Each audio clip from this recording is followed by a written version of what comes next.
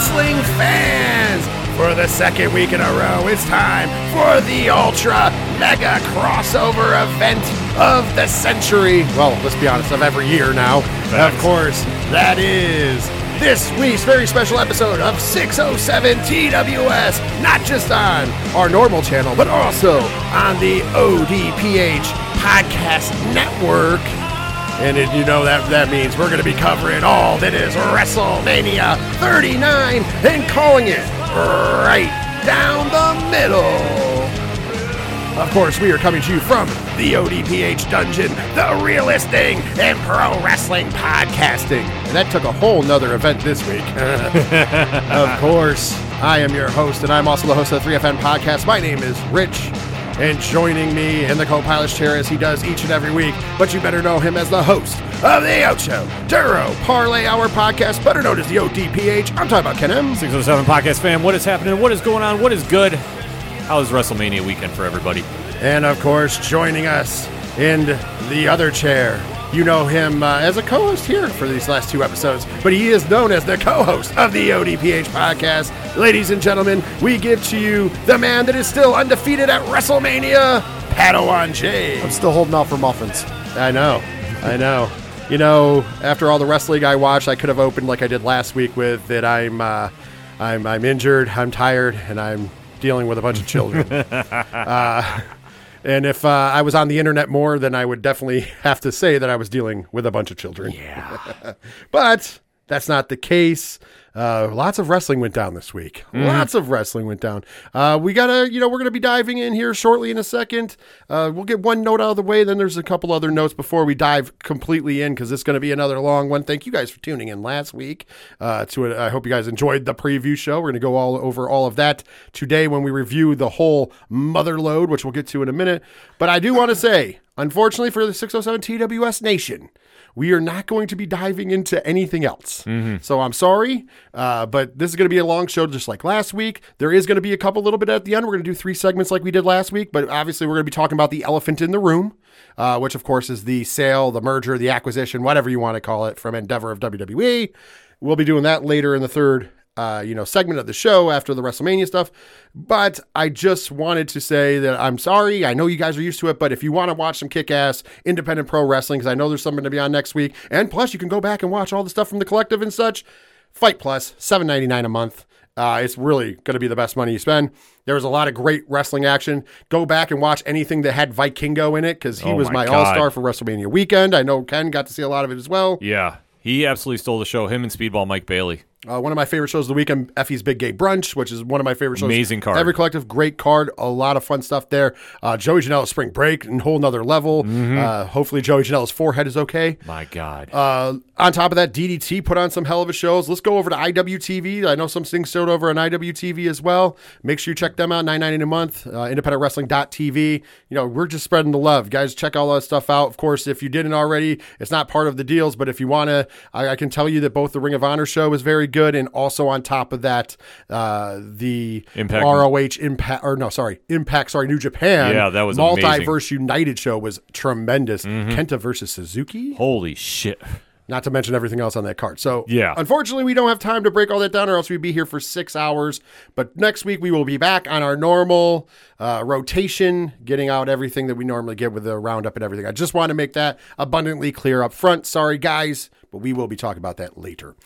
All right, Ken, tell the fine folks how to find you in the ODPH podcast. Very simple. You want to talk to myself, Padawan J, simply swing on over to odphpodcast.com, join the conversation on the social media accounts, check out the TeePublic store, check out the Patreon link, one tier, $2 a month, and a lot of content on the way, the blogs, the directory, we can find friends of the show, such as 3FN Podcast, the classified section, the music section. Basically, if it's anything and everything that is the ODPH, you can find it at odphpodcast.com. Of course, if you're looking for myself and the 3FN Podcast, go to 3fnpodcast.com. Social media links are there. The link to the patreon.com/3FN podcast. For as little as $1 a month, you get a ton of extra bonus content, and you help support everything we do here, including this show.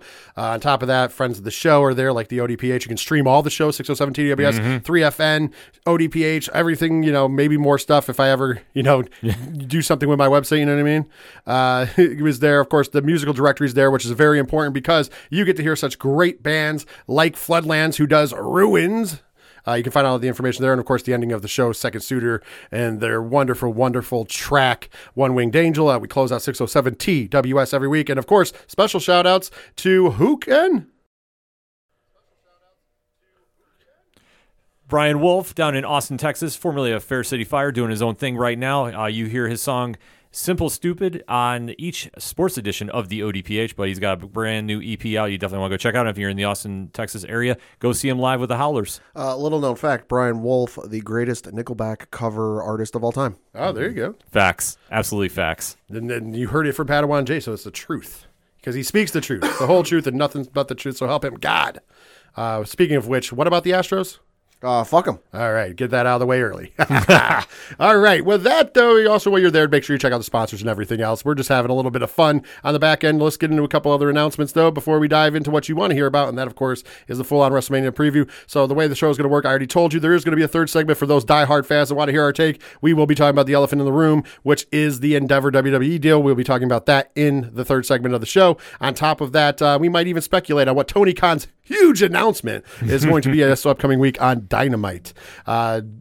Forewarning, not safe for work, because I'm sure we're going to make some jokes there as well.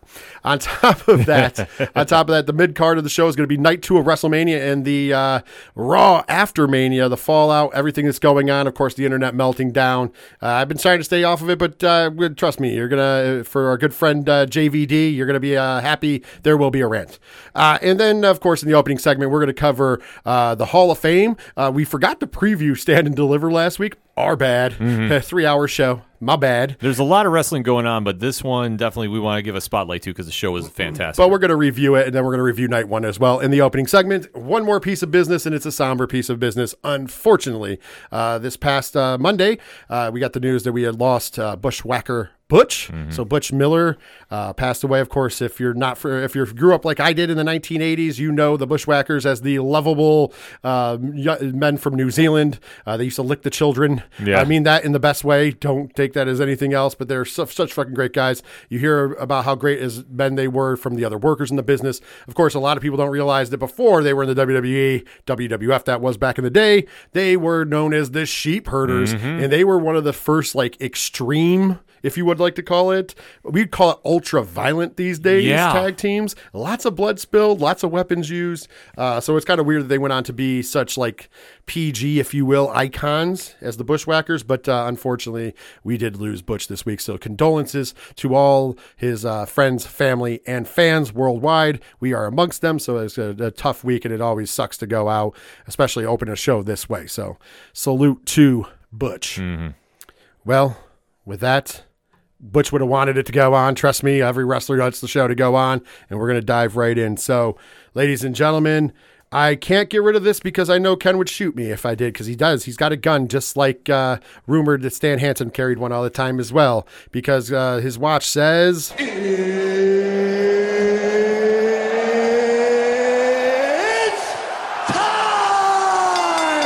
It is time to officially kick off this week's 607 TWS and ODPH Sports Edition crossover WrestleMania 39 Review Edition. Damn, that was a lot of words to say in a short period of time. All right, let's jump in first. We're going to talk about the Hall of Fame. It is the one that went first because it took place 11 p.m. Eastern time, so 8 p.m. Pacific, because everything happened out in California, so all these things we had to stay up late for. But if you were out in the West Coast, you got them nice and early.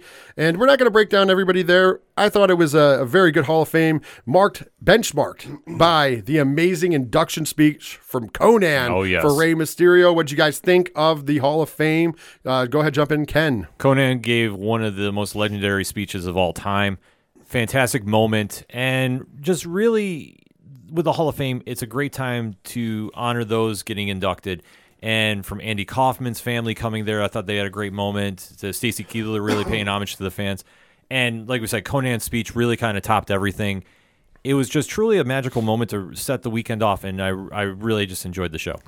I don't normally believe in conspiracy theories, but after seeing Stacy Keibler, there might be some truth to the Hollywood elites swimming in the blood of children. I don't know, because she did not look like she aged one day, and that was amazing. Pat, what did you think about the Hall of Fame? I thought the Hall of Fame was great. You know, one of my knocks with it the last couple of years has just been the length of it. Where like, don't get me wrong, all of these folks deserve their time and deserve their shine and their time to say what they want and how long they want and whatever.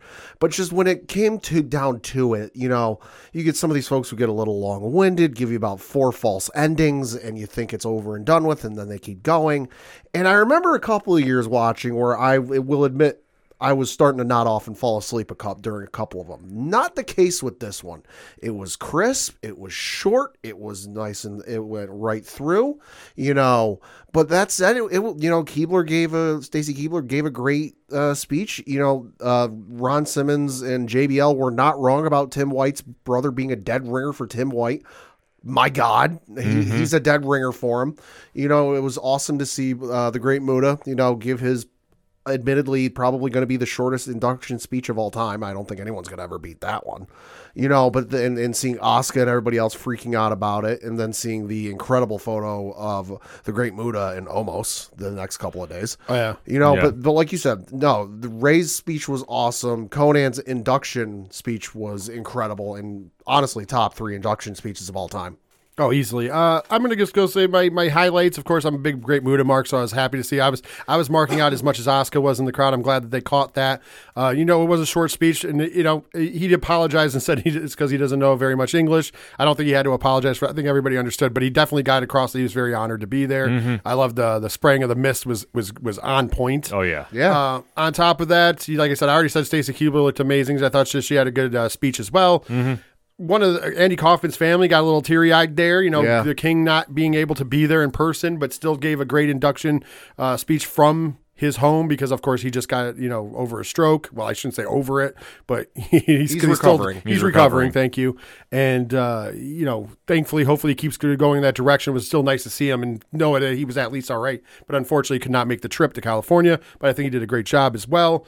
And, of course, my highlight of the night, man, Rey Mysterio. The induction speech by Conan, phenomenal. And I was like, it could go either way. It depends on which Conan we get. You know what I mean? But you know what? He stuck it out there for Rey, said a lot of awesome things. And then Rey Mysterio, man, hit the heartstrings. I think he hit everything. He hit the heartstrings. He got you with the funny. It was a little bit serious, a little bit fun. It was all over, and I loved it. It was perfect. Rey deserves that honor, and it was great to see him wrestle on WrestleMania. We'll talk about that in a little bit. Before we get to WrestleMania Night 1, though, let's real quick talk about the wrestling event for WWE, not talking about the collective and stuff that already started. So, mind you, these people we talked about on the preview show. Show started on Wednesday. Yeah. So if you're in LA and you were there for WrestleMania and you went to a bunch of indie shows as well, your weekend started on Wednesday. So by Saturday, by night 1 of WrestleMania, it was a long haul. I mean, even Mick Foley made a comment about that at a couple of the shows, like, hey, guys, you better save some energy because by night 1, you're going to be burned out.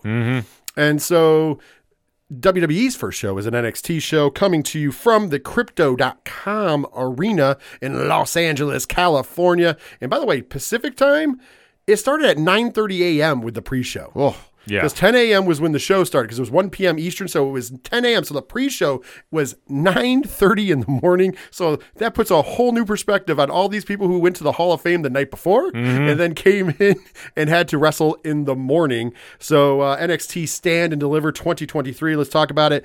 First of all, let's talk about that first match, which was a pre-show match, and it was an 8-person mixed tag team extravaganza. And the winners gained control of Chase University. At the end of the day, Tyler Bate and the Chase University team of Thea Hall, Duke Hudson, and Andre Chase defeated Schism, Ava, Joe Gacy, Rip Fowler, and Jaeger Reed by pinfall 11 minutes and 9 seconds. And this match included a double turn. Ken, you're over here pumped. Let's start with you. Chase U all day, every day. I love this gimmick. And this match, for being a pre-show match, I was actually surprised because it's one of the better storylines they do in NXT. But to see the double swerve by Duke Hudson, and I will admit, he's won me over being with Chase U. Like, he fits in, and Thea just doing phenomenal work there, too. I got to put that over. But I love the double swerve. It really got the crowd excited. They were invested in it and really told a great story. And especially Chase U going over was the perfect way to do it. I think if the Schism had won, that would have been a little weird. Just, I don't know if the dynamic would have worked. So I'm not saying it was telegraphed, but just a great match to kick the show off. Padawan Jay, you want to add anything? Unfortunately, I wasn't able to see this match because I know the match was taking place, but I figured it'd be on the main card. And so I was busy with other stuff that day. And by the time I got home, right when the card started, I realized it had already taken place. Oh, that's fine. So I'm going to have to go back and watch it. Yeah, I think you'll enjoy it. It was a good, nice little opener. I also missed it live. I actually went back and watched it the next morning because we also, like you, Pat, I was doing stuff. Went up to Geneva to my buddy George's house, and I got there in time to watch the actual 1 p.m. card. And I was like, oh, wait a minute, there was a pre-show. I didn't realize there was a pre-show, honestly. That's my bad. Then again, we didn't preview this, so I can't say it was my fault. Right. We didn't preview Stand and Deliver just because there was so much going on, but this show definitely we got to get into, though. Speaking of news out there, though, Rip Fowler and Jaeger Reed, possibly this was their last match in WWE/NXT. Thoughts on that? It's real sloppy right now. I mean, I guess it is confirmed that they asked for the releases. Then there was... Did they get them? Did they not? Some people reported they got them. Dave Meltzer said they got them and then went back and said, whoa, never mind. I heard from the source I heard from was unreliable, and it looks like it's not a done deal. They're not released, but we do know they definitely asked for the releases. What are your thoughts on that, Ken? Being the grizzled young vets, switching their gimmick up, it just hasn't worked out, in my opinion. So I can understand why they would ask for the release. So I wasn't really super surprised at it. I mean, especially with Schism losing, I figured, okay, well, maybe this is their way to sign them off and, have them go do future endeavors. So I hope they do wind up, doing an indie tour because I really think they're a truly talented tag team. But I'll be honest, I wasn't super shocked by this. Well, if the internet's right, Vince McMahon, the reason. We'll get to that later, I promise. Next up, I joke, I kid. Let's talk about the start of the actual show, the 1 p.m. start time for the actual show, the main card, and we opened with the NXT Women's Championship ladder match, which was originally for the vacant NXT Women's Championship, but then as Roxanne Perez was cleared to wrestle, now it was just a ladder match with her in it as well for the title. So Roxanne Perez defending her NXT Women's Championship against Zoe Stark, Gigi Dolan, Indy Hartwell, Lara Valkyrie, and Tiffany Stratton. This match got 17 minutes and 2 seconds. And in the surprise victory of the night, ladies and gentlemen, your new NXT Women's Champion, Indy Hartwell, give the assist to Dexter Lumis. Padawan Jay, kick off. How'd you feel about the match? This match was great, and I'll admit that I marked out the hardest all weekend for this match, and specifically the ending, because it was a great match. I loved everything going on with it, getting real creative with the use of the ladders, and then the moment where Dexter Lumis shows up and starts helping Indy Hartwell emerge victorious and win the belt, because there was a couple moments in this match where she could have done it, and you had Booker T and you had whoever the announcer is, I'm blanking on the name, screaming at her like, oh, you got to move, you got to do it, you're taking too much time, and then Dexter just shows up, thumbs up, and helps her. I started freaking out. I love this match. Ken? I was surprised Indy had won. Not that she's not worthy of the title. I figured she would have won it a few months back, to be honest with you. I thought she'd be getting the call-up after Mania. Oh, yeah. So I had Tiffany Stratton pegged to win this match. And she had a great performance, albeit, though, that dive she took off the ladder, that was a rough landing. Yeah. Not on her. Yeah. Yeah, but this match, though, I thought was very solid.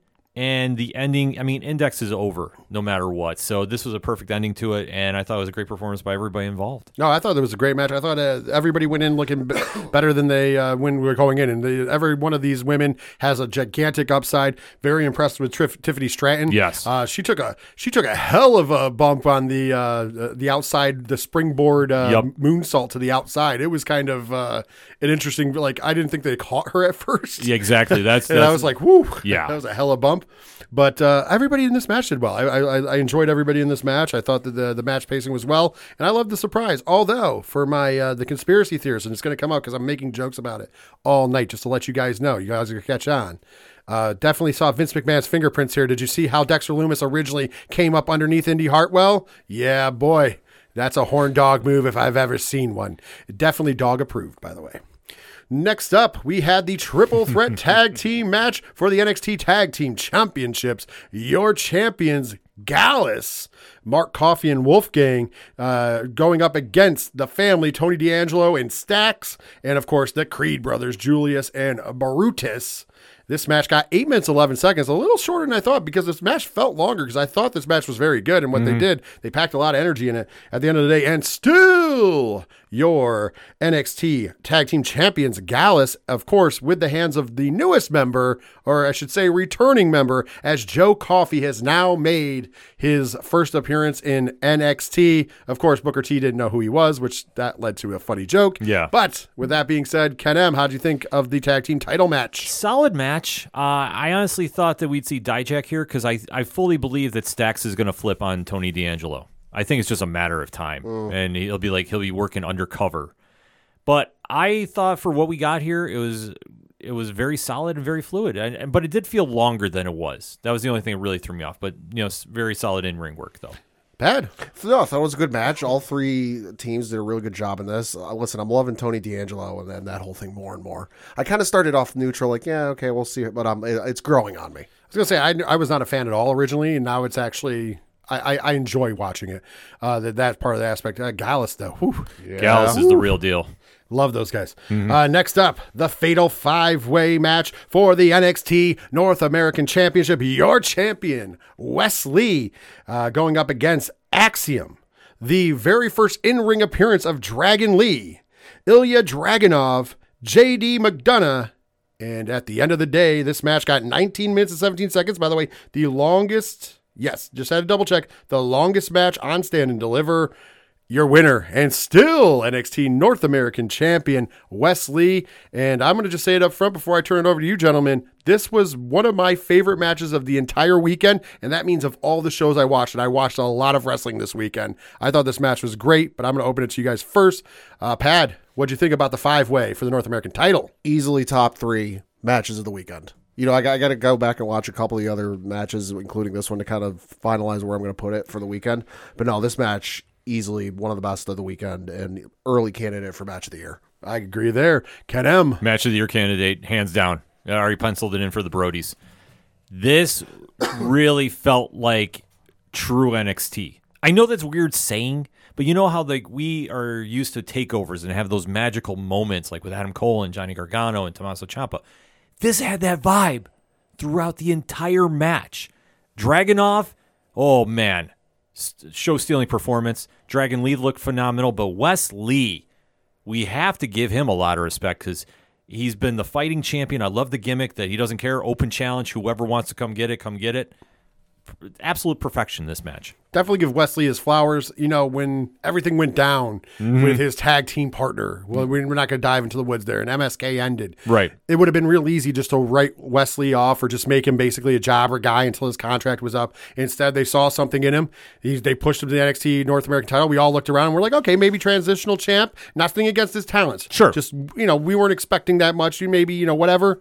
But then, defeats Dijak at the last PLE. Oh, man. Okay, they wanted to keep him on the belt. And now here, 5-Way match, defeats 4 other guys, top-tier competitors. Axiom, Dragon Lee, Ilya Dragunov, who's one of the best in the world, JD McDonough. All these guys, with the exception of Dragon Lee, who just got there, and Axiom, who is still kind of new himself, you have 3 of these guys, including Wes Lee, who have been in big major title pictures on a PLE. Yeah. Because remember, Dragunov, it was our match of the year. Oh, my God. He was Sports Illustrated's match of the year the same, year, with him and Walter. Yeah. And then, JD McDonough was in the top, and him and Tyler Bate had that triple threat match for the title a few months back. Well, probably 6 months ago now. It always seems like time's flying. But, this is a good matchup to be in. Really showcase Wes Lee. Can't say anything more good. Listen, banger after banger here. Yeah. The opener was a banger. This match was a banger. The tag match was a banger. And then another banger, the unsanctioned match. Johnny Gargano defeats Grayson Waller via submission, 18 minutes and 12 seconds. What a fucking great story they told here. Ken M., how'd you feel about this match? Love this match. The only thing I guess I could say negative about it is Grayson Waller did a couple no-sells I did not like in this. Yeah. But it did not take anything away from him really emerging in my eyes as a star. Because I'd have always been kind of like, yeah, he's got potential. No, I'm fully sold on the kid now. I'm going to agree with you on that. There was the one in particular where he did the table spot. Yeah. And then he came back in for a big spot, and it was like, I just was like, man, I wish he would have let it breathe. Yeah. Not giving away anything. There's a match in the main event of night 1 of WrestleMania. similar beatdown, and then there was a real quick adrenaline, but Sami Zayn sells the injury right after real quick, and that's what he should have done as well. But once again, give him credit where credit's due. He still looked good. He's a young kid. Yeah, mistakes will be made. Absolutely, but this was a great showing for him, especially on a primetime stage like this, because they really spent some time, and especially with Johnny Gargano to come back. They really see something in him, and rightfully so. This was a great performance by him, but I love seeing Gargano win. And by the way, his back probably is not the same currently right now after those wonderful Kane shots. Pat, what was your thoughts on this match? I mean, listen, this match needed no build-up for me. Given what happened between Grayson Waller and Johnny Gargano when he left NXT in 2021, early 2022, whatever it was, in the contract situation, he left to be time with Candice and have their baby and all that stuff. The storyline was built in there with the way they wrote him off initially. So to have Johnny come back and like, hey, we got some business to settle. I'm like, I heard this. I'm like, all right, I'm in for this. So the match was incredible. It was awesome to see Grayson Waller get his ass handed to him. Especially when Candice jumped the barricade, started beating him with the kendo stick. Just with knowing the story and everything built in, I love the match. It was awesome to see. And Grayson Waller, I knew when he quote unquote beat Gargano and made him quote unquote leave NXT. I was like, they got something special on their hands with him as a heel. It's just he's got to put a couple more pieces together with it, and I think he's starting to do that. I'm going to really add on to that because I think that Grayson Waller has been one of the most improved wrestlers over the last 2 years. There was a time where I could not stand him, not because of the gimmick or anything, just because I thought he was just over the top for no reason and wasn't very good. He is really honed in on a craft. I do think that the gimmick needs to keep changing, which I think they're changing because they have to, because they have Logan Paul and his gimmick was kind of Logan Paul, if you will. So it's kind of like you have to change that, but I think he's done well there. I'm interested to see where he's going. I have said that if they can pull him up enough the card enough, I could see him actually having a match against Shawn Michaels because I think that's where you end up leading to in this storyline. If they continue, you could get there, but I think that they're waiting to see if the kid is going to reach that final form. They're not going to push that button and put Michaels in there with him if he's never gets that final form. But I think if he gets to that final form, which he's on track to do, I think that could be a really cool way. And then him come up to the main roster after, which would be big money, big money.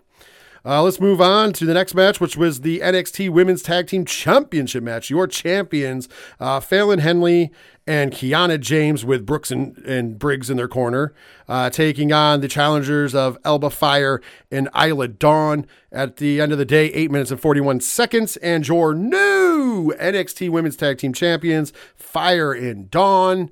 And I'm just going to start this off by saying this is one of my least favorite matches, and you want to know why? It had nothing to do with the in-ring performance, although I thought it was kind of bad. It was a fine in-ring performance. My problem is the fucking story. And I'm going to be honest, I don't watch NXT every week, but I stay with the pulse on it. I still know what's going on. And I don't like this dumb story they're doing, where they have Kiana James allegedly cheating on him, but the other two won't say it out loud. And it's just weird. It doesn't make any sense.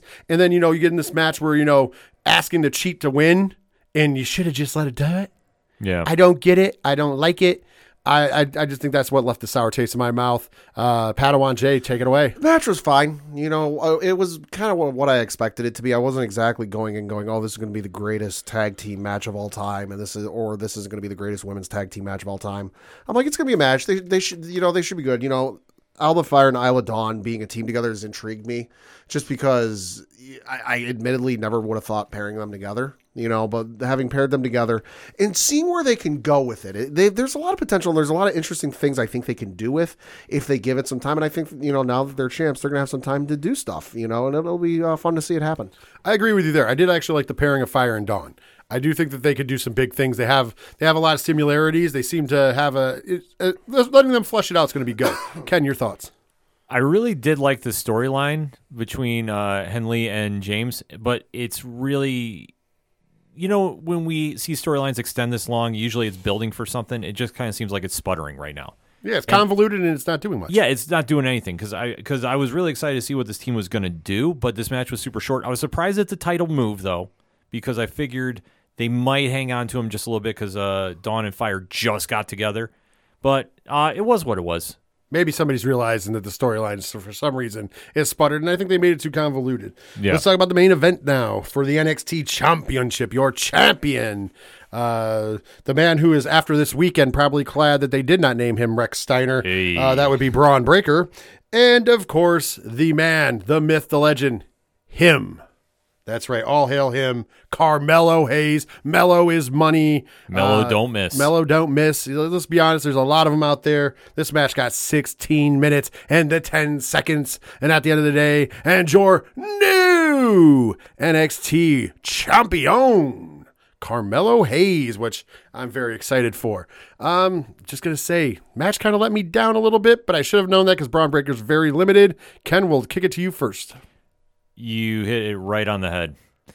Breaker has got a lot of potential, but it's literally the same moves every match. And it's not reinventing the wheel.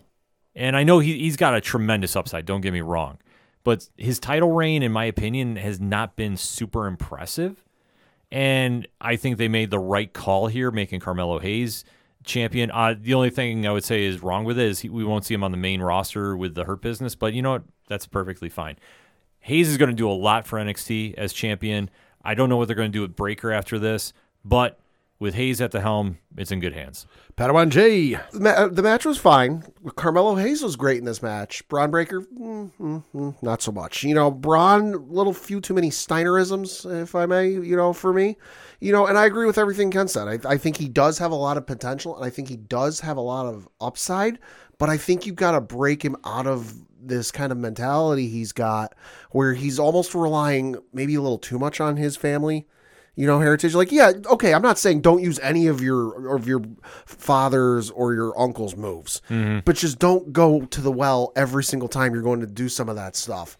It's just one of those things where you've got all this potential. Don't lean on the past. He's got to add some more to the arsenal. Yeah, exactly. Well, on top of that, he does big man things, and yeah, he's a big dude. Don't get me wrong, but is he a big dude next to Braun Strowman? I don't think he is, because he's not as big as Braun. Right. So you're going to be able to big man the little guys, but Carmelo Hayes has proven what I've thought the whole time. He's going to be a big star in this business in years to come. He'll be on the main roster. He's a guy who could possibly be a future WWE champion. Easy. Oh yeah, easy. On top of that, like I said, I don't want to disparage Braun too much, but I just think that he needs to, there's some things that need to be focused on still. Yeah. And on top of that, I will say the weird part for me was the weird fist bump handshake thing. Yeah. Braun Breaker offers the fist bump after he hands Carmelo Hayes the title, and Carmelo Hayes kind of held his hand. It was weird. Yeah. I didn't get it. I don't know. It was weird. I think it was impromptu, and Hayes was just yeah. Yeah. And the other thing that bothered me too was how the announce team was bringing up how long he's been holding the title. And I know Booker T got asked at one point during the match. He's like, "Oh, is this one of the most dominant reigns we've seen in NXT history?" And I'm like, "Is it?" Well, they're trying to add some sizzle to the story. Oh, yeah. So, I mean, that was the thing. But I do agree with you. The fact they were trying to overemphasize it and make it seem like Braun was this unstoppable force. Think of everyone he's beaten. And I'm like, okay. Yeah, but who has he beaten? Yeah. By the way, we all know how I feel. If you've listened to 607 TWS, you all know how I feel about matches ending with handshakes. Yeah. I'm tired of seeing that shit because it's on the indies way too much. Let's kick it on over. By the way, for those weirdos out there talking about the indies are bad, I think the indies are fine. I saw packed houses all weekend. I don't even know where that conversation came from. I agree with you completely. That was one of the weirdest, and there's been a lot this week on the as far as wrestling social media and wrestling Twitter in particular. But that was one of the weirdest topics to come up. Well, let's kick it over to night one of the granddaddy of them all, Wrestlemania's April 1st, April Fool's Day, if you will, from the SoFi Stadium in Inglewood, California, LA, if you want to be more, bigger, but it's technically Inglewood. The night one attendance, we should say, the reported night one attendance, 80,497 people jam-packed SoFi, and trust me, I didn't see many empty seats, so I don't think I saw any empty seats. I didn't see any. It was crazy. So let's talk about the results. Let's review it, shall we, folks? Let's start with the opening contest. Of course, we knew what this was going in for the WWE United States Championship. It is the champion, Austin Theory, defending the title against one of the greatest in-ring performers and entertainers of all time, John Cena. Wow, wow, wow. At the end of the day, the match went 11 minutes and 20 seconds, and your winner, and still WWE United States Champion, that, of course, Austin Theory. He didn't miss A-Town down, took advantage of a referee going down. Although here's my gripe with this match. That finish. Yeah. First of all, John Cena gets him to, the referee bumps. John Cena gets him in the STFU. I don't know if they changed that name ever, but that's what he used to call it. And Theory taps. So John Cena starts celebrating. Mind you, no bell. There's no referee. But John Cena, who's been wrestling for as long as John Cena's been wrestling, gets just reacts to it. Come on. Yeah, that I had an issue with that too. And then the referee jumped right back up after Theory goes over and taps him once. Yeah. But Padawan Jay, go ahead and jump on in. The match was fine. It felt a little short to me, but I agree with you. Cena being, the 16-time champion, all the other accolades he's won, future Hall of Famer, more Make-A-Wish wishes than any person on earth. You can go down the resume. But for him to get the submission hold, Theory to tap, and then immediately for John to release it, and I'm like, you realize there's no bell, right? Like, the match is what it is. Clearly, John Cena doesn't like wrestling on April 1st because let's remember Wrestlemania, what was it, 28, where he faced The Rock. He also lost that night. That's true. So, fun fact. But no, the match was fine. I was expecting maybe a little bit more, seeing as how they were billing it, and it's, new generation versus old generation, this, that, and the other. But for an opening, it was good. No, I get you. Go ahead, Ken. That bald spot's undefeated. Seriously. Facts. Ever since Cena has that bald spot, he is not the John Cena of old. Its weakness is that's what it is. His hair. Seriously. Needs to get some Just for Men. Yep, he's got to cover that up quick and get back on the winning ways. No, this match served what it needed to do, and that was put Theory over. But it's nothing against John Cena by any stretch of the means. He's one of the greatest of all times. But it just seemed like this match just was too quick and too simple. Yeah. No, the crowd was super into it too, because I know Greg Miller, who was in attendance, posted on Twitter, his Apple Watch gave him a sound warning because the sound in the stadium had hit over 100 decibels. Oh, yeah. So the crowd was obviously into it. I was going to say, by the way, I want to make this up front. The crowd for this event was tremendous. Oh, my God, amazing. Both nights of WrestleMania, this crowd was phenomenal. You can do a lot of, if you have a good show, but you have a great crowd, it makes it an iconic show. I think that really hit home this weekend for WrestleMania. Next up, we had the men's WrestleMania Showcase Fatal 4-Way Tag Team match. Say that 5 times fast. And this match got 8 minutes and 30 seconds. At the end of the day, the Street Profits, Angelo Dawkins and Montez Ford, defeated Braun Strowman and Ricochet, Alpha Academy, Chad Gable and Otis, and the Viking Raiders, Eric and Ivar. This match was way better than what any of us anticipated it was going to be. Ken M, tell us the thought. Sleeper match of all weekend.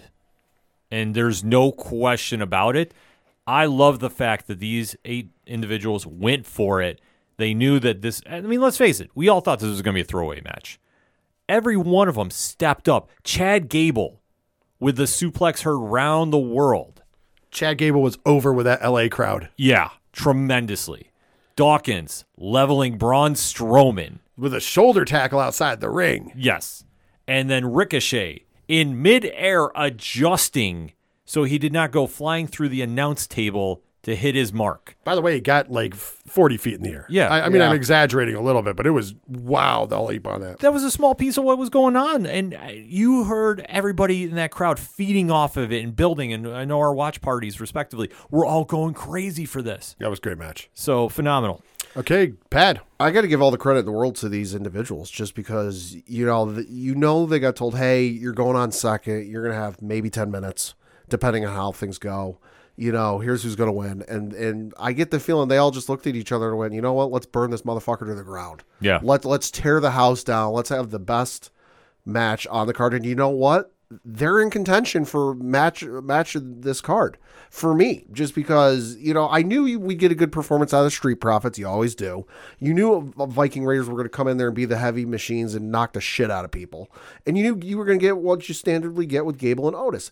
Strowman and Ricochet, I figured would be good, and they do their own respective stuff, but just everyone meshed so well together that it was frankly astonishing that it worked as well as it did. That at no point did it feel like anybody was getting a shine over somebody else. Everybody got their own little moments to oh, hey, here's their feature, here's that feature, and like you said, it was one of the best matches of the weekend. I gotta say, we were all kind of okay, get guys on WrestleMania. We need matches. That's cool. We didn't expect it to be terrible, but we also were it's kind of one of those filler matches, if you will, for lack of a better term. Mm-hmm. Man, I agree with Pat. I think that those guys went out there and said, fuck filler match. We're gonna have a good one out here. And man, they put on a show. They got, like I said, they only got 8 minutes and 30 seconds, but you would have thought the match was 15 minutes long by how much stuff they were doing in this match. I mean, real quick, it broke down. Instead of doing tags, they were just the hell with it. There's no DQs in this match. Let's go. Everybody just got, and once again, this is something we talk about a lot with GCW when we talk Game Changer Wrestling in the Scramble match. Mm-hmm. It feels like the reason why the Scramble match in GCW is so good compared to other places is that even though there's a lot happening, they don't do too much at the same time. Right. There's a balance, because if you do too much at the same time, you're missing things, and that's never good. This felt the same, though. This felt just like that. We didn't miss any of the spots that everybody kind of was okay, spot here, spot over here. But it was all, so you saw this spot and digested it, then you saw this spot and digested it, then you saw this spot and digested it, then you saw this spot, and then we're in the finish. I thought it was put together masterfully. I'd love to know who the agent was on this match, because damn, they deserve all the credit in the world. Next up, we had a match that a lot of people were looking forward to, as Seth frickin' Rollins defeated Logan Paul with KSI in his corner. We'll talk about that in a minute. 16 minutes and 15 seconds. And let me just tell you, I'm going to start this off before I pass it over to Padawan J with an exact quote from Triple H at the WrestleMania press conference. Logan Paul has no business being this good, but here we are. Padawan J, what were your thoughts on Seth frickin' Rollins versus Logan Paul? This match was great. From the entrances, which were out of this world, kudos. Whether it was an accident or whether it was planned, kudos for having Logan Paul's mic left on while he was flying through the crowd. That was a great touch. I wasn't sure what they were going to do for Rollins' entrance, but having the conductor of the LA Symphony come out to conduct the crowd was a brilliant move. The match was awesome, and then having, you knew once the Prime bottle came out, all right, somebody's going to be in the Prime bottle, and doing that whole spot. It was a great match from start to finish that at no point did I go, all right, let's just get this over with. I'm a 40-year-old man. And I will say this. I did not know who KSI was. I thought it was R-Truth at first. I'm not going to lie. And then I was like, wait a minute, he's too young to be R-Truth. Thankfully, my nephews were there, and they're like, it's KSI! And I'm like, oh, okay, that makes sense then.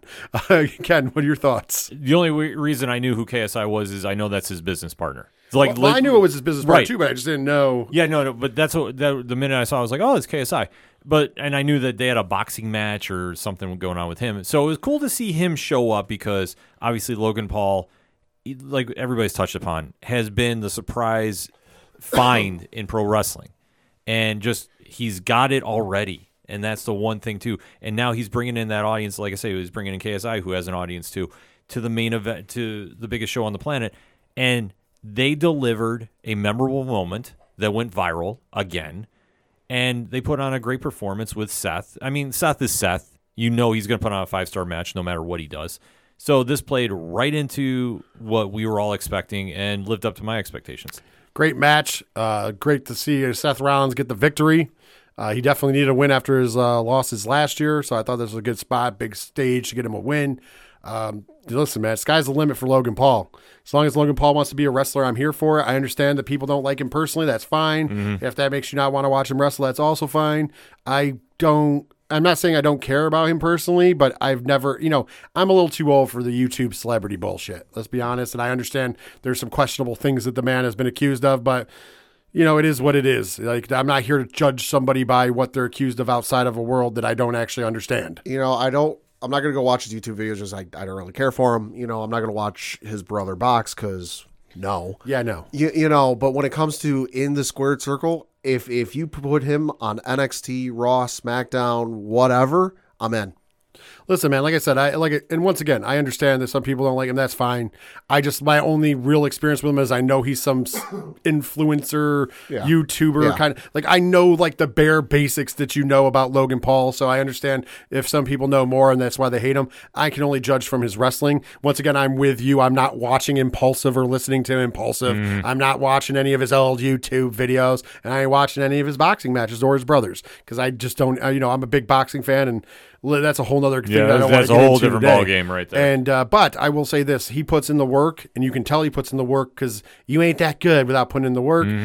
Does a better buckshot lariat and a GTS better than CM Punk. Just want to throw that out there. Albeit though Kenta did pay attention. Kenta wants that triple threat fired. Kenta saw it. He tweeted Kenta versus CM Punk versus Logan Paul. I don't know if he wants that fired, because we know CM Punk don't. Yep. Next up, we had the 6-woman tag team match extravaganza, as the team of Trish Stratus, Lita, and Becky Lynch, your WWE Women's Tag Team Champions, defeated the Damage Control team of Bayley, Dakota Kai, and Io Sky in 14 minutes and 40 seconds. And I'm going to give you some takeaways before I pass it on over to you, Ken, and get your real feelings.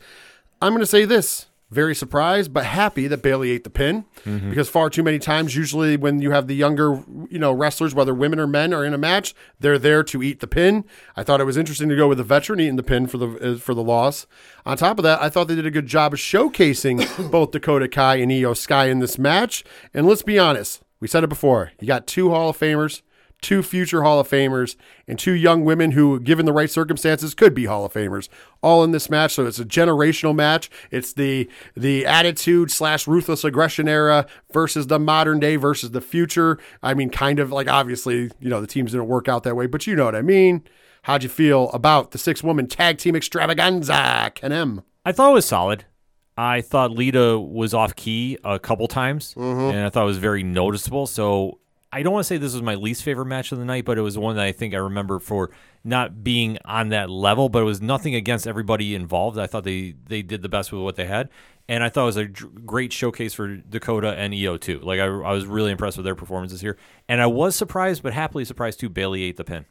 Padawan J. No, I agree with what Ken said. The match was good. I noted, I picked up too, Lita was a little bit lagging a little bit. Definitely the weak spot of the match. Yeah, but the rest of it was great. It was awesome to see Lita and Trish, make entrances at WrestleMania again. Happy to see, the faces won. I wasn't quite sure what they were going to do, given the belts weren't on the line, so you could have had, Becky or Lita eat the pin, but the fact that they got the win and Bayley took the pin, surprised, but it was a good match. Well, I'm going to say this. This was my least favorite match of night 1. Yeah. And I will say with that, we don't grade matches. This was still better than average. Oh, I agree. This is a good match. This is above average match. I'm not giving it a grade, but if you're saying a C is like, an average match, this is a C plus B minus kind of match. Not a bad. I would even say probably B minus on the low end. I would give it a B minus. I agree 100%. So if I'm really going to grade it, gun to my head, we don't normally do that. So this was still a good match. It wasn't a very good match or a really good. This is my least favorite. Now that should tell you how I felt about the rest of the night. I was going to say my least favorite, and I still thought it was a good match. I do think Lita was. With both of you, I think Lita was the weakest part of this match. I don't know if it's age finally getting to her or whatever, and that's fine. I get it. I'm glad she was there. Trish looked like $1 million. Oh, Trish! I'm not talking about how of course my good buddy George that I was watching wrestling with. He was looking for what's the word I'm looking for? Wardrobe malfunction, because I think the top is a little tight. You know what I mean? We got to be pig-headed for a minute here. But on top of that, I'm not talking about that as looking good. I'm talking about actual in-ring, what she was doing. Yeah, never missed a step. And I like the throwback, too, because that was from the last time she was at Mania. Yeah, she did a very similar one. There was a little difference. The boots were different. Because the Mania one, the original one, I went back and looked, and she had those, they almost look like saddle shoes. Yep. That she was wearing. The boots were underneath, and they looked like saddle shoes. But yeah, anyways, I thought it was great. I mean, once again, nostalgia ran wild. Then you have Becky and Bayley, who are 2 of the best women currently in the world today. And then you have, the 2 future up-and-comers. And of course, we had the Bayley cryptic text or tweet, like the day after, of how something about romantic love and bye. I don't know if her contract's up. Quote, and the most romantic love story comes to an end. Goodbye, close quote. So I don't know if this was the end of Damage Control, because there's talks about that being the fact that, hey, the two are kind of doing their own thing. They took a loss on Raw, the Raw after Mania. Mm-hmm. On top of that, I think they're both singles wrestlers. They can both get it done. So maybe they've come along. Who knows? I'm not going to speculate on that, but it was just weird. Yeah, the only thing I was thinking, and like I say, pure speculation, they do, WWE usually does their house cleaning after, so who knows? Maybe something was tipped off. But like I say, pure speculation. I don't think they're going to fire Bailey. I wouldn't think so either, but you never know. And I'm just doing this based off of pure speculation and just the way people have been talking the last couple of weeks. I think Damage Control might be getting split up because there's been a lot of talk about Kairi Sane coming back to WWE. Yeah, I've heard that lately. Because if I understand right, and I could be wrong, so don't quote me on it, I believe she's not under contract currently. I can speak on that. She is not under contract, and she has actually been saying that she wants to come back to North America. She has not said where she wants to go. Right. But she said she's open to going anywhere. They asked her about her time in WWE because everybody perceives that it was bad. Yeah. And she said the opposite. She said she'd love to come back and work with people there. And she even said that before she left, Vince told her, hey, if you ever want to come back, the door's always open. And she talked about, either facing Asuka again or teaming up with Asuka again. And I know just the other day, she brought up teaming with Io. Yeah. So could we get a possible triple team with Asuka, Io, and Kairi Sane? Maybe they built to it. A lot of possibilities. Like we say, we just don't know. But I mean, going back to that tweet though, a lot of innuendo with that, so people are running a little crazy with it. So we'll just have to wait and see. Everybody runs crazy with speculation. That's what we don't really do that here. We'll have to play it out and see. But whatever she decides, whether it is a contract thing and it's up and she's going to leave, or whether it's just because they're breaking up Damage Control or whatever it is, you know what? More power to whatever she does and all of them. I think they're all fucking tremendous. And I think no matter what they do, all three of those ladies, all six of those ladies are well deserving of their spots. Absolutely. Next up, we had the heartstrings match, if you will, and also one match that featured two great entrances. And of course, that would be Rey Mysterio defeating his son Dominic via pinfall, 14 minutes and 55 seconds. Let's set the tone. We first got, and I got to be honest, I got to give the devil his due. We all know that I'm not a big fan of Dominic Mysterio. But I will say he had a very good entrance at Mania. They had the prison. He was in prison. Ex-con Dom. Yeah. And they had a whole vignette of him getting released from prison and putting him in the back. And then they brought a paddy wagon out with him in it. And he came out with guards, which shout outs to our good friend Dan Barry. Well, poor Dan Barry, man, got demoted. He was a detective. Now he's back to being a uni. As a matter of fact, I don't even think he's a uni. He's a prison guard, technically. Oh, shit. He got double demoted. Double demoted. But still shout outs because we see you. We love you, Dan. And they brought him to the ring. Yep. He was in the Rey Mysterio Halloween Havoc mask and also inspired gear, which I thought was really cool. I've given him all the credit in the world for it. I thought it was a cool entrance. However, I know a lot of our friends also thought it was a cool entrance, but let's be honest. The entrance of one Rey Mysterio coming in Snoop Dogg's personal lowrider. First, nothing but a G thing. Then it goes into Viva la Raza. We get a little Eddie Guerrero. And then before going into Rey Mysterio's theme to come to the ring, and his Great Muta-inspired superhero mask was super fucking cool on top of all of that. So I got to say, I love the entrance for both of these. Let's bust down the match now. Padawan Jay, you're up first. What did you think of Dom versus Rey Mysterio? Well, before anything else, don't listen to a word Ken says. This was his favorite match of the weekend. No, I agree with you 110% that the entrances were awesome. Dom, which I was like, I'm not going to really care for what he does. Even Dom's got a chuckle out of me. I enjoyed it. And the match was a little bit better than I was expecting, although admittedly, I was going in with a bar that was set near the floor. I'm going to say this. It was way better than I expected it because my bar was so low that there was only one way to go. But with that, I'm going to say I was pleasantly entertained. No, I was too. The match was good. And you had the moments with the family, which you knew were going to happen. He had a bunch of family in attendance, given it was Hall of Fame. He was going in the Hall of Fame. But, he had the moments with Angie and Aaliyah and the slap heard around the world. It ended up being a good match. They booked those moments very well. By the way, I just want to give a shout out because they didn't shout her out on purpose. But Dom's fiance was also next to his sister out there. Yes. And congratulations on that, because I think they just got engaged not that long ago. So congratulations to Dominic Mysterio and his lovely, lovely fiance who was out there trying not to get on camera, but still got caught a couple of times. So I thought that was funny. But nobody would have known who it was anyway. Some people might have just thought it was Aaliyah's friend. Go ahead, Ken. I know that you did love this match regardless of what you're about to say. Ray had a great entrance. Ray's mask looked amazing. Ray had such an amazing performance as a Hall of Famer. I was so happy Ray won. Ray's mask, fun fact, worked on by the folks over at Marvel. Yes. True story. So kudos to Ray. It was a phenomenal performance by Rey Mysterio, obviously capping off the Hall of Fame weekend for him. If any of you want to send Ken Dominic Mysterio merchandise, hit me up on Twitter. I will give you an address to send it to. And it's a size large if it's a shirt. With that being said, I'm going to say it. Listen, I got to give him his flowers. Yeah. Because you got to give you know what? I'm not impressed by Dominic Mysterio at all. Yeah, you know my feelings. I've never been secretive about that. If you listen to 607 TWS, you know that I really think that, no, he's, but in this match, for what he did, yeah, he botched a couple times. However, I thought that he showed me some poise that I didn't see that maybe they can build on. I'm not saying I'm sold yet, but this match he was good in. I thought that the emotion was there. I thought that he took care of the emotion. I thought that he didn't rush for being a young man, which is kind of interesting. So I'll give him that poise. I love the fact that, obviously the mother slap was perfect. Him throwing the water on his sister, I didn't see that coming. That was crazy. Yeah. Dude, as a father, as a parent, I marked hard when Ray gets and fucking starts smacking him. He's trapped over the buckle and Ray just starts beating him with a belt. It was fucking great. Yeah. But anyways, I know you want to say something, Ed. No, I have to echo on your statement too. I thought this was arguably Dominic's best performance to date. Still got a long ways to go, but I thought he really stepped it up for his match against his father. And I like how they set it up for the future, too. Bad Bunny was out there on commentary on the Spanish announce table.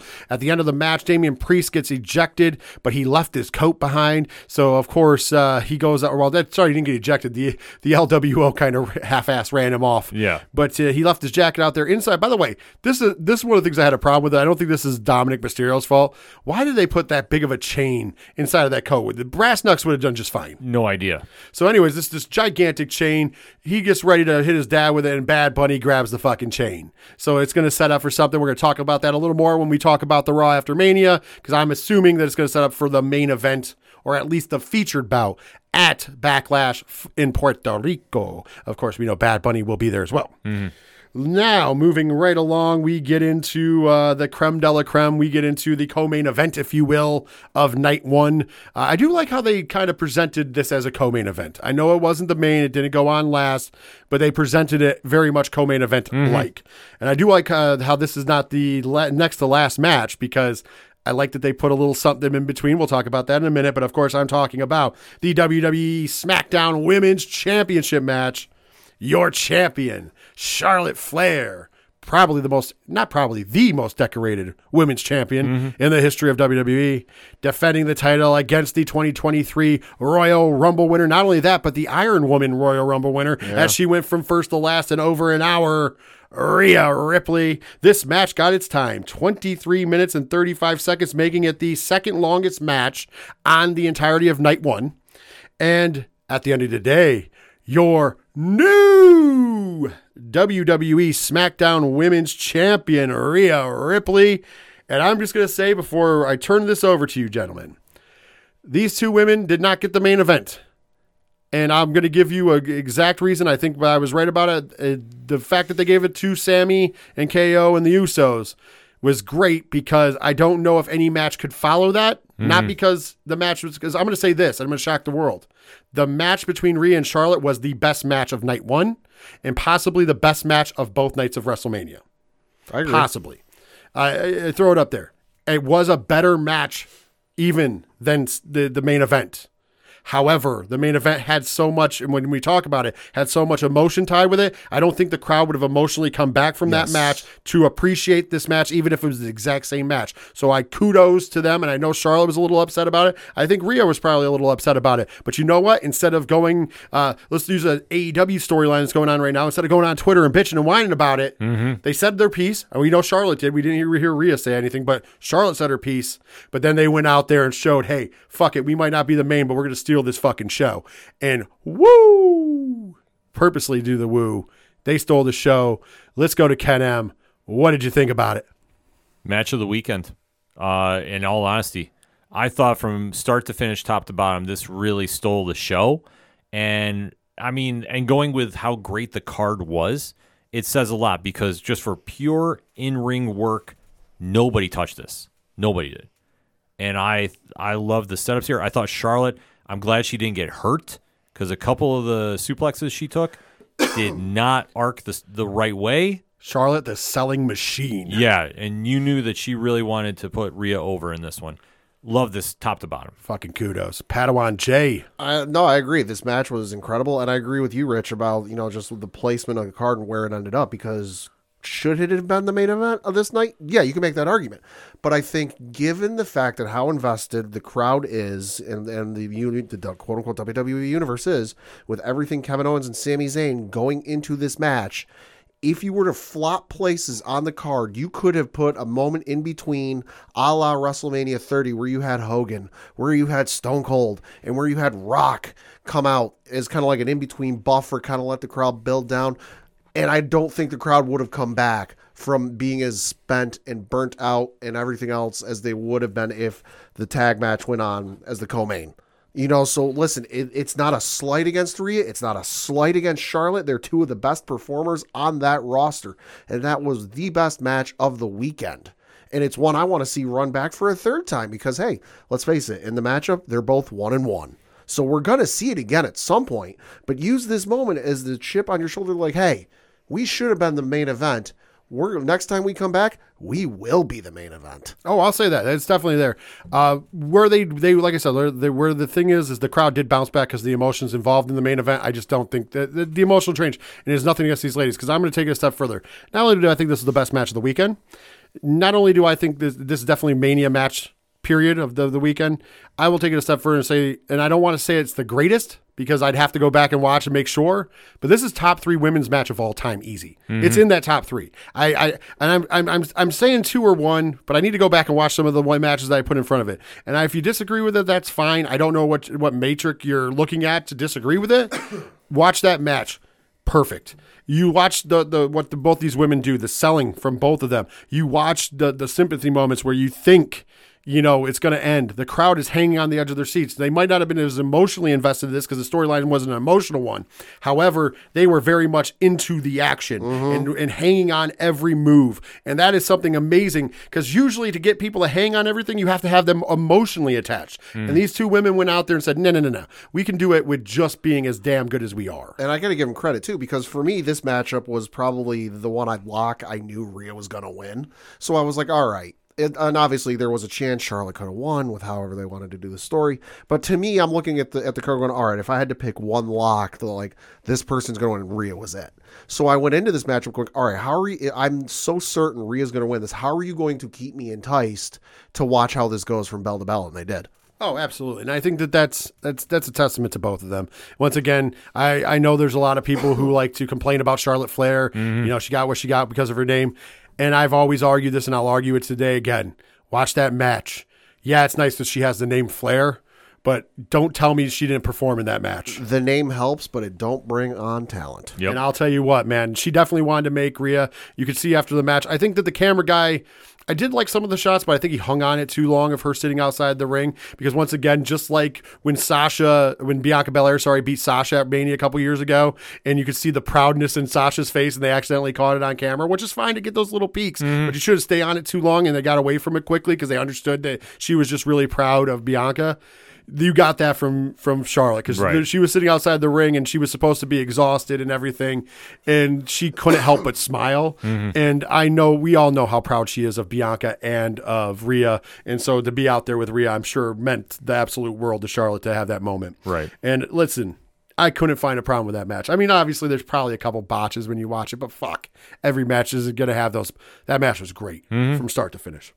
Next up, we had a little bit of in between because the hosts, that's right, of WrestleMania, The Miz and Snoop Dogg, the Dog Father, came to the ring, and basically The Miz went off and said that, hey, he had put an open challenge out there, but nobody wanted to accept it. So, he was happy to be the host.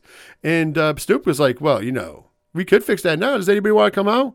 And who do we get come out, Padawan J? Pat McAfee. That's right. And of course, I thought Michael Cole was going to lose his voice. Yeah. Because he was super excited to see his friend. So Pat McAfee ends up taking on The Miz. This match only got 3 minutes and 40 seconds because it wasn't like a match. A lot of fun.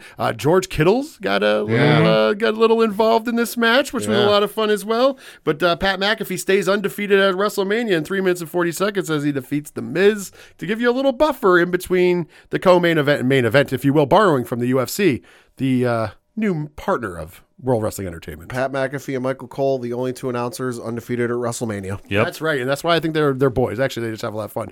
I also do love that this week it came out that Pat McAfee said that originally when he got the lawsuit, he thought it was a rib from Michael Cole. Oh, really?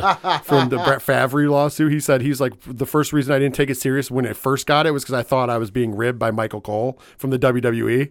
Like, yeah. That's so I guess the relationship is that good. Now it's time to talk about the main event of the evening for the WWE Undisputed Tag Team Championships. Your champions and the longest reigning champions in the history of the tag division. Jimmy and Jay, the Usos, members of the Bloodline. And, of course, they took on the team of Kevin Owens and Sami Zayn. And listen, man, this match, first of all, I was very confused about the little Uzi. Little Uzi Vert. Yeah, I was kind of confused about that. But, I mean, I guess they wanted to sneak some more star power in. Going to the other thing, neither team got really big entrances other than that really surprise. But I will say this. I love the PWG logos on the trunks or the shorts and tights, if you will, of Sami Zayn and Kevin Owens, who both put that over insanely in their press conference because they agreed they're there. This match got 24 minutes and 15 seconds at the end of the day. And your new undisputed tag team champions, Kevin Owens and Sami Zayn. This match was the emotional draw it was supposed to be. Listen, Padawan Jay, speak on it.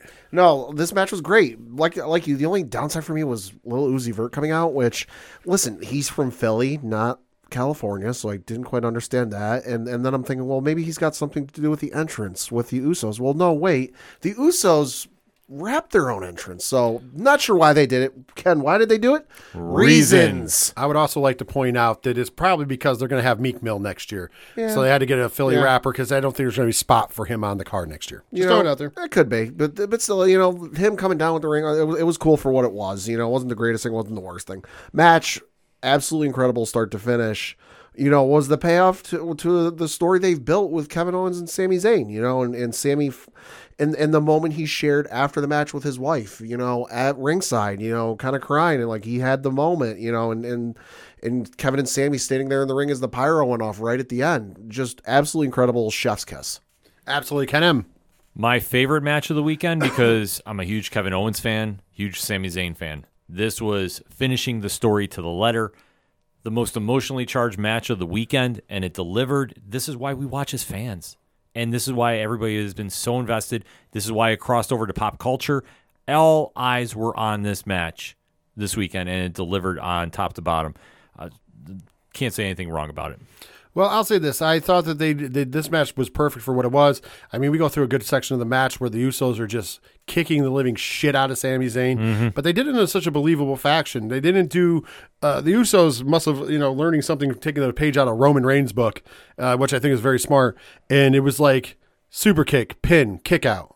Double super kick, pin, kick out. Uso splash, pin, kick out. But it wasn't that quick. There was time in between. Yeah. They're shit talking him. They're berating him. They know he has a beat. Kevin Owens is gone. They put him through a table. So now they're just really just beating down Sami Zayn. And then you can see the frustration start to creep in every time he kicks out. And of course, finally they hit him with the 1D, the one and done. And nobody kicks out of the 1D, but Sami Zayn kicks out 2 9/10. Yep. Closest I've ever seen. And the crowd goes nuts, and you see the look. And it was an interesting look because the next night, and we'll talk about it in a minute, and in the next segment, we saw Roman have a different look. But Jey Uso, instead of having the Roman concerned look, had an angry look. It was almost like you're defying me to the point that I've killed you in this ring, and you won't give me the pin. And then, of course, we got the wonderful comeback from Sami. But this is where the difference in the Waller match. Sami gets the exploder into the corner, but then he goes right back to the ground. And it looks like he's going to get the one and done from the middle rope. And then, there's Kevin to save the day. And that starts building us into the finale, which, of course, gives us the wonderful 3 haluva kicks. And that's another part where I loved the way that they did that. He hits him with a haluva kick.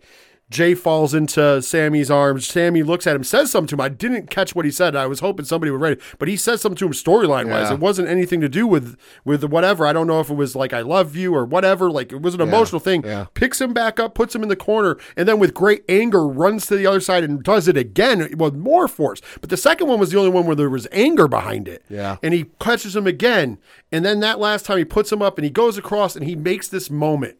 And it feels like it was probably 30 seconds, but it felt like forever. And he almost has compassion. And then he just goes. Third haluva kick, just lets Jay fall to the ground, hooks the leg deep. 1, 2, 3, new champions. And then the emotion starts. I thought it was beautiful. And we got to give Kevin Owens credit in that moment, too, because before Sammy hits the 3 haluva kicks, Kevin Owens was the legal man. And he looked at what was going on, and he looked at Sammy, and he realized, this is your moment.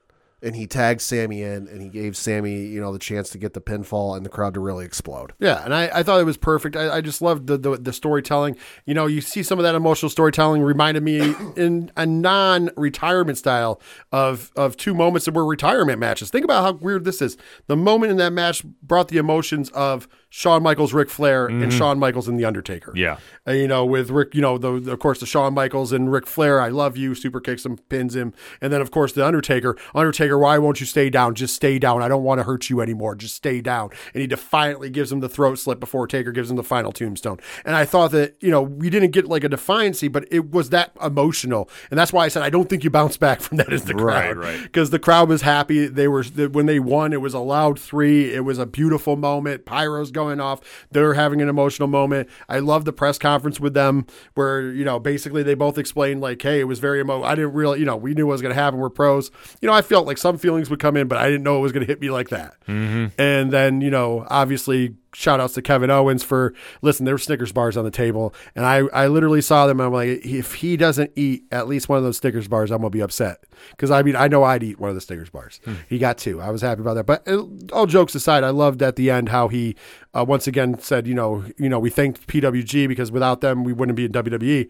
However, we got 2 more people. I'd like, 2 more individuals, if you will, that I would like to. And first off is the Usos, because even though everybody loves them and they're appreciated, no matter what, they're underappreciated because they're the greatest tag team in the world, period.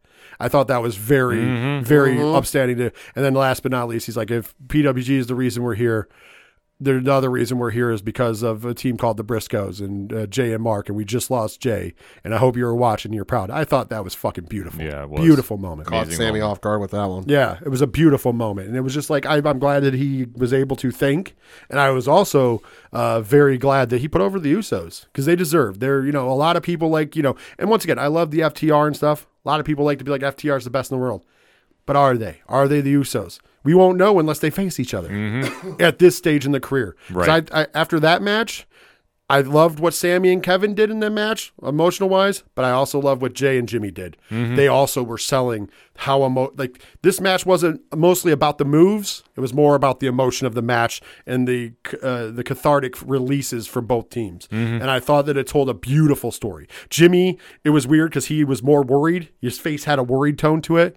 And Jay, just every time Sammy kicked out, got angrier. Like it was almost like it was consuming him. And I thought that it was just a beautiful story to tell. So great night 1, by the way. I want to say this. Night 1 of WrestleMania blew away. Night 2. I'm not trying to dissemble before we talk about the second segment. No. But I'm going to also go on a level and say night 1 of WrestleMania 39 probably outdoes most WrestleManias. I've only seen from WrestleMania 30 up through 39, so I don't have exactly a long list to draw from. But from the ones I've seen, yeah, it's the best. Without me ranking, and Ken, because I know we both seen them all, top 5. Easily. Top 5. Night 1. Easily. Night 1 is top 5. Top 5 all time. And I would say that because of night 1, because night 2 wasn't terrible, but because of night 1, 39 as a whole is top 5 probably. Yeah, I have to agree with that. Because I would put night 1 up against anything. Night 1 stands, on its own little pedestal, but that night 2 as a full, a companion piece, it definitely puts it right in top 5. Well, we're going to give you guys a little bit of a break and a little rest, and we're also going to give ourselves a little bit of break and rest. We're going to go to a quick break. When we come back from the break, we're going to hit that second segment. In that segment, we're talking Night 2 WrestleMania review and the Raw After Mania and what it looks like we're going with in the future. And, of course, unfortunately, I'm going to probably have to address the internet, but, it is what it is. That's coming at you right after this break. Have you ever found yourself confused about the current state of the MCU or whatever the hell is happening with the DC universe? Do you often have no idea what the hell the difference is between craft beer and that Bud Ice stuff at the gas station? Well, then look no further. We present to you Hops Geek News. We're yet another geek and beer podcast in an already oversaturated market. All right. We drink and we pretend we know things. More often than not, we don't really know things, but we do talk some really great topics, and we most definitely can drink. We'll deliver you news and then dive into any random topic you might have never knew you actually were passionate about. With lots of fun facts about beer. And from Marvel to DC and Star Wars, and to why Die Hard is most definitely a Christmas movie. Which it is. Basically anything that our spouses are sick of hearing us talk about. Join us on YouTube or anywhere you listen to podcasts. New episodes weekly. Just search Hops News.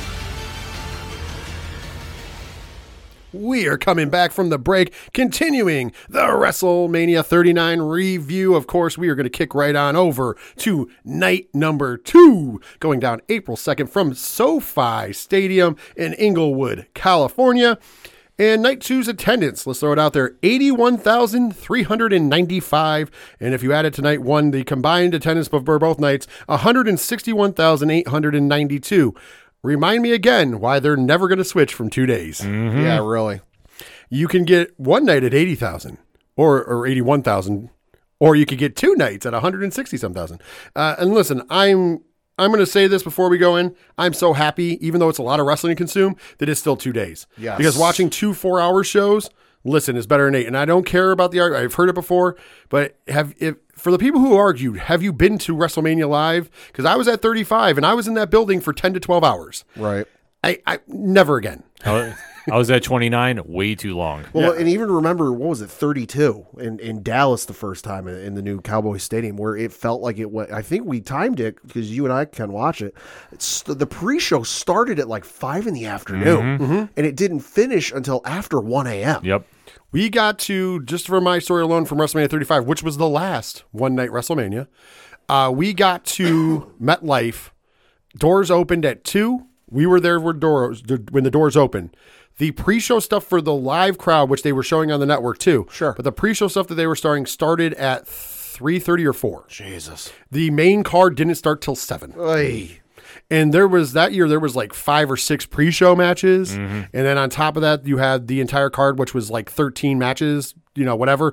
We left before the main event, thankfully, because there was an issue with public transportation because we took the train because we parked away. So it would be cheaper, get in and out easier. But New Jersey Transit shit got cross-wired and they all went home after. We ended up on the last train out a little after midnight. So by the time we were leaving, Joan Jett was taking the stage for Ronda Rousey's entrance. So the main event didn't start until after 12. It was like 12:15 when we were leaving. Something like that, yeah. So, yeah. Thankfully, we left, though, because there was people stuck there until like 4 or 5 in the morning. Yeah. Yeah.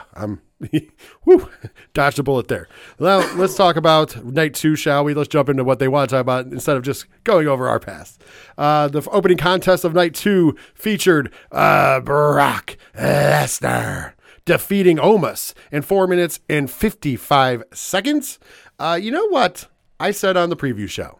I said this match was going to surprise a lot of people because as long as they kept it sub 10 minutes, preferably sub 8 minutes, and we got the suplex spot and the F5 spot, the crowd was going to be popping and happy. By the way, putting this first out was the smart bet, and we got both of those spots. How'd you feel about it, Ken M? Thought it did what it needed to do. We had the big spot moments, and that was it. And that's all it needed to be. Absolutely, Pad. No, this match was a lot like what I expect from a heavyweight title fight or a heavyweight match in UFC. I'm not going into this fight expecting, ground and pound, well, maybe a little ground and pound, but I'm not expecting a real technical, wrestling match between 2 UFC heavyweights. Guys of Omos and Brock Lesnar size, I'm not exactly expecting a technical wrestling clinic, the likes of which we haven't seen since Bret Hart. I'm expecting 2 guys who go out there, hit their moves, beat the shit out of each other, maybe make it look like a slight car wreck with they're just crashing into each other and going nuts. go home happy. And that's what this was. They hit their moves. Brock, managed to pick up Omos and suplex him a couple of times. F5'd him, which was impressive as all hell. He's, Omos 7'3", 7'4", whatever the hell he is. He's 410 pounds. The fact that he's a foot taller than Brock, he got him up. It was impressive. The crowd really got into it. So crowd was standing. The match was what it needed to be. It was good. Yeah, giving credit where credit's due. Omos, man, got the heat in the match. Yeah. Like, he started off the match beating down Lesnar. The heat looked good. He was taking his time. Lesnar got the kid to calm down, and it was good. And then Lesnar did what he needed to do. It was very short. Once again, somebody was like, well, that short, is it really a match? I'm like, well, listen, if you're familiar like us and we watch MMA events, 5-minute rounds right in the UFC. Mm-hmm. Yeah. So, most heavyweight title fights don't make it to the second round. Right. Like, I would say most heavyweight fights are over before the second round, before the third round. So go 2 rounds or less. But I would say a good portion of them end in the first. Yeah. Because when you put 2 big bulls in there, it only takes 1 punch to get it done. Not a lot of submissions. Yeah. It's rare to see like the first round submission like we just saw with John Jones winning the UFC heavyweight championship. That's a rare thing to do. But once again, did you hear what I said? First round submission. Yeah. It didn't go past 2 minutes and 38 seconds. So it's normal for the 2 big bulls to go a short period. And I think that's the way that you should book that kind of fight. Mwah. It was perfect. Kudos to the agents in the back. Kudos to Brock and Omos for getting it done. And the crowd loved it, dude. When he gets him up for that F5. Yeah. Well, they did the Hogan spot. I Yep. love that, where he tried to give him an S5 and he drops. But then when he got the real F5 and that crowd, ooh, man, the whole crowd stood up. You would have thought that the championship was being won. Right. It's great. Second match on the card, the Women's Wrestlemania Showcase Fatal 4-Way Tag Team Extravaganza. That's a lot of words. Of course, Ronda Rousey and Shayna Baszler would defeat Liv Morgan and Raquel Rodriguez, Natalya and Shotzi, and Chelsea Green and Sonya Deville. The end came by armbar submission. 8 minutes and 25 seconds. And this is a tale of 2 cities. Because whereas the 4-way tag for the men was really good, I didn't really get into this one.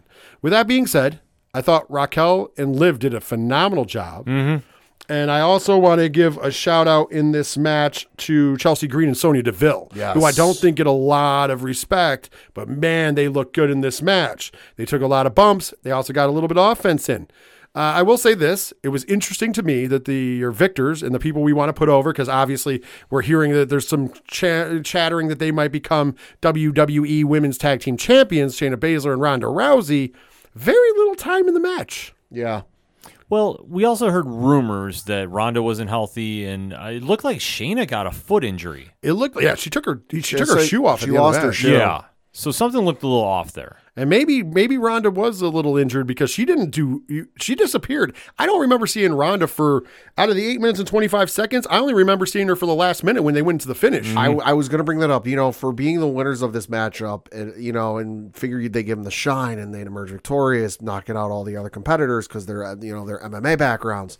They were almost afterthoughts until the final 30 seconds of the match, because all the other teams between, Chelsea and Sonya, Liv and Raquel and then Natty and Shotzi were doing the bulk of the work. And listen, that's not a slight against Ronda or Shayna, but just clearly something else was going on, because Shayna and Ronda pretty much got knocked out, air quotes, of the match, and then didn't show up again until they were there to get the pin. So I was like, and we saw, and everyone watching at home saw Shayna missing her shoe. So we're like, all right, what the hell's going on? Oh, it's over. Okay. Well, also I want to point out that the real shine in this match was Liv and Raquel. And I thought they did a great job. I love the powerbomb spot where she powerbombed Liv on top of everybody else out of the ring. And that was all like force. That's a powerful woman, that Raquel Rodriguez. I thought, like I said, I think the 2 teams that shined the most in this match were Liv and Raquel was the top team. Mm-hmm. Second team, Sonya, and of course, Chelsea Green. I love what they're doing with that gimmick.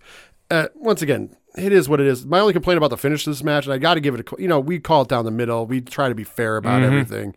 Man, that arm bar looked terrible. Yes. Shotzi never let her extend the arm. It's like, what do you think, Ronda's really going to break your arm? Just give her the arm. Because when you still have your arm bent, an arm bar doesn't work for a submission. Right. Just throwing it out there. Yeah, it was just awkward. Yeah, I don't know. This was honestly my least favorite Mania match, period. Yeah, it was tied with me. Yeah. Okay. Yeah, I'd have to say it's in the bottom tier. Well, you know what, though? It was followed by one of the best. Oh, my God. Because, ladies and gentlemen, for the WWE Intercontinental Championship in a triple threat match. Your champion, Gunther, took on the Celtic Warrior, Sheamus, and the Scottish psychopath, Drew McIntyre. 16 minutes, 40 seconds. And at the end of the day, and still your WWE Intercontinental Champion, Gunther. And I would like to point out, hamburger meat. Yes. That's the word for this match. 2 words, hamburger meat. And Ken M, go ahead and start it off. My chest still hurts from watching that match. Clinic, absolute clinic of just a hard-hitting brawl. And the shots that these 3 gentlemen were taking were out of control. And Gunther's chops were getting matched by Drew. Like, that was the scariest thing for me in this match. Because it was literally sounding like shotguns were going off. How about the spot where they did the beats of the bell, and at the same time, Drew was doing a chop in between on Gunther. Yeah. So it was club, chop, club, chop, club, chop. Yeah. What the hell is wrong with these guys? I loved it, but what the hell? Exactly. I was just like, this was just absolute demolition derby, and I was here for it. Love this match. Padawan J. This match was easily one of my favorites of the night, one of my favorites of the weekend, because it was a car crash. It was 3 guys who hit stiff, know the other guys can take it, and they're not afraid to dish it out, and the other guys aren't afraid to take it. And it showed. There was a lot of trust between the 3 guys, because when you start throwing that many chops and you start throwing as hard as they did, because Ken's right, some of those sounded like gunshots going off in the middle of the arena that was insane, and some of the loudest I've ever heard in person or coming across television speakers. You know, but just to see and Rich, what you said with between the batting of the drums and then the chops with Drew was the darndest thing I've ever seen, and I loved it. You know, this honestly, I could see this as a fight forever. Please. Oh, absolutely. I don't know if their body's going to hold up for a fight forever, but it was tremendous. Listen, all 3 of these guys, they're hard-nosed hitters. We knew what we were getting into and it delivered on every cylinder.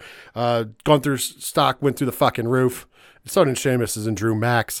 I also want to throw out there, man, Triple H said in the press conference, matches like this, that he's glad he retired. Yeah. And also, if you haven't seen the picture online of Sheamus and Drew Mack just laying on the back stairs outside of the entrance after the match, and just above it, it says pints. Yeah.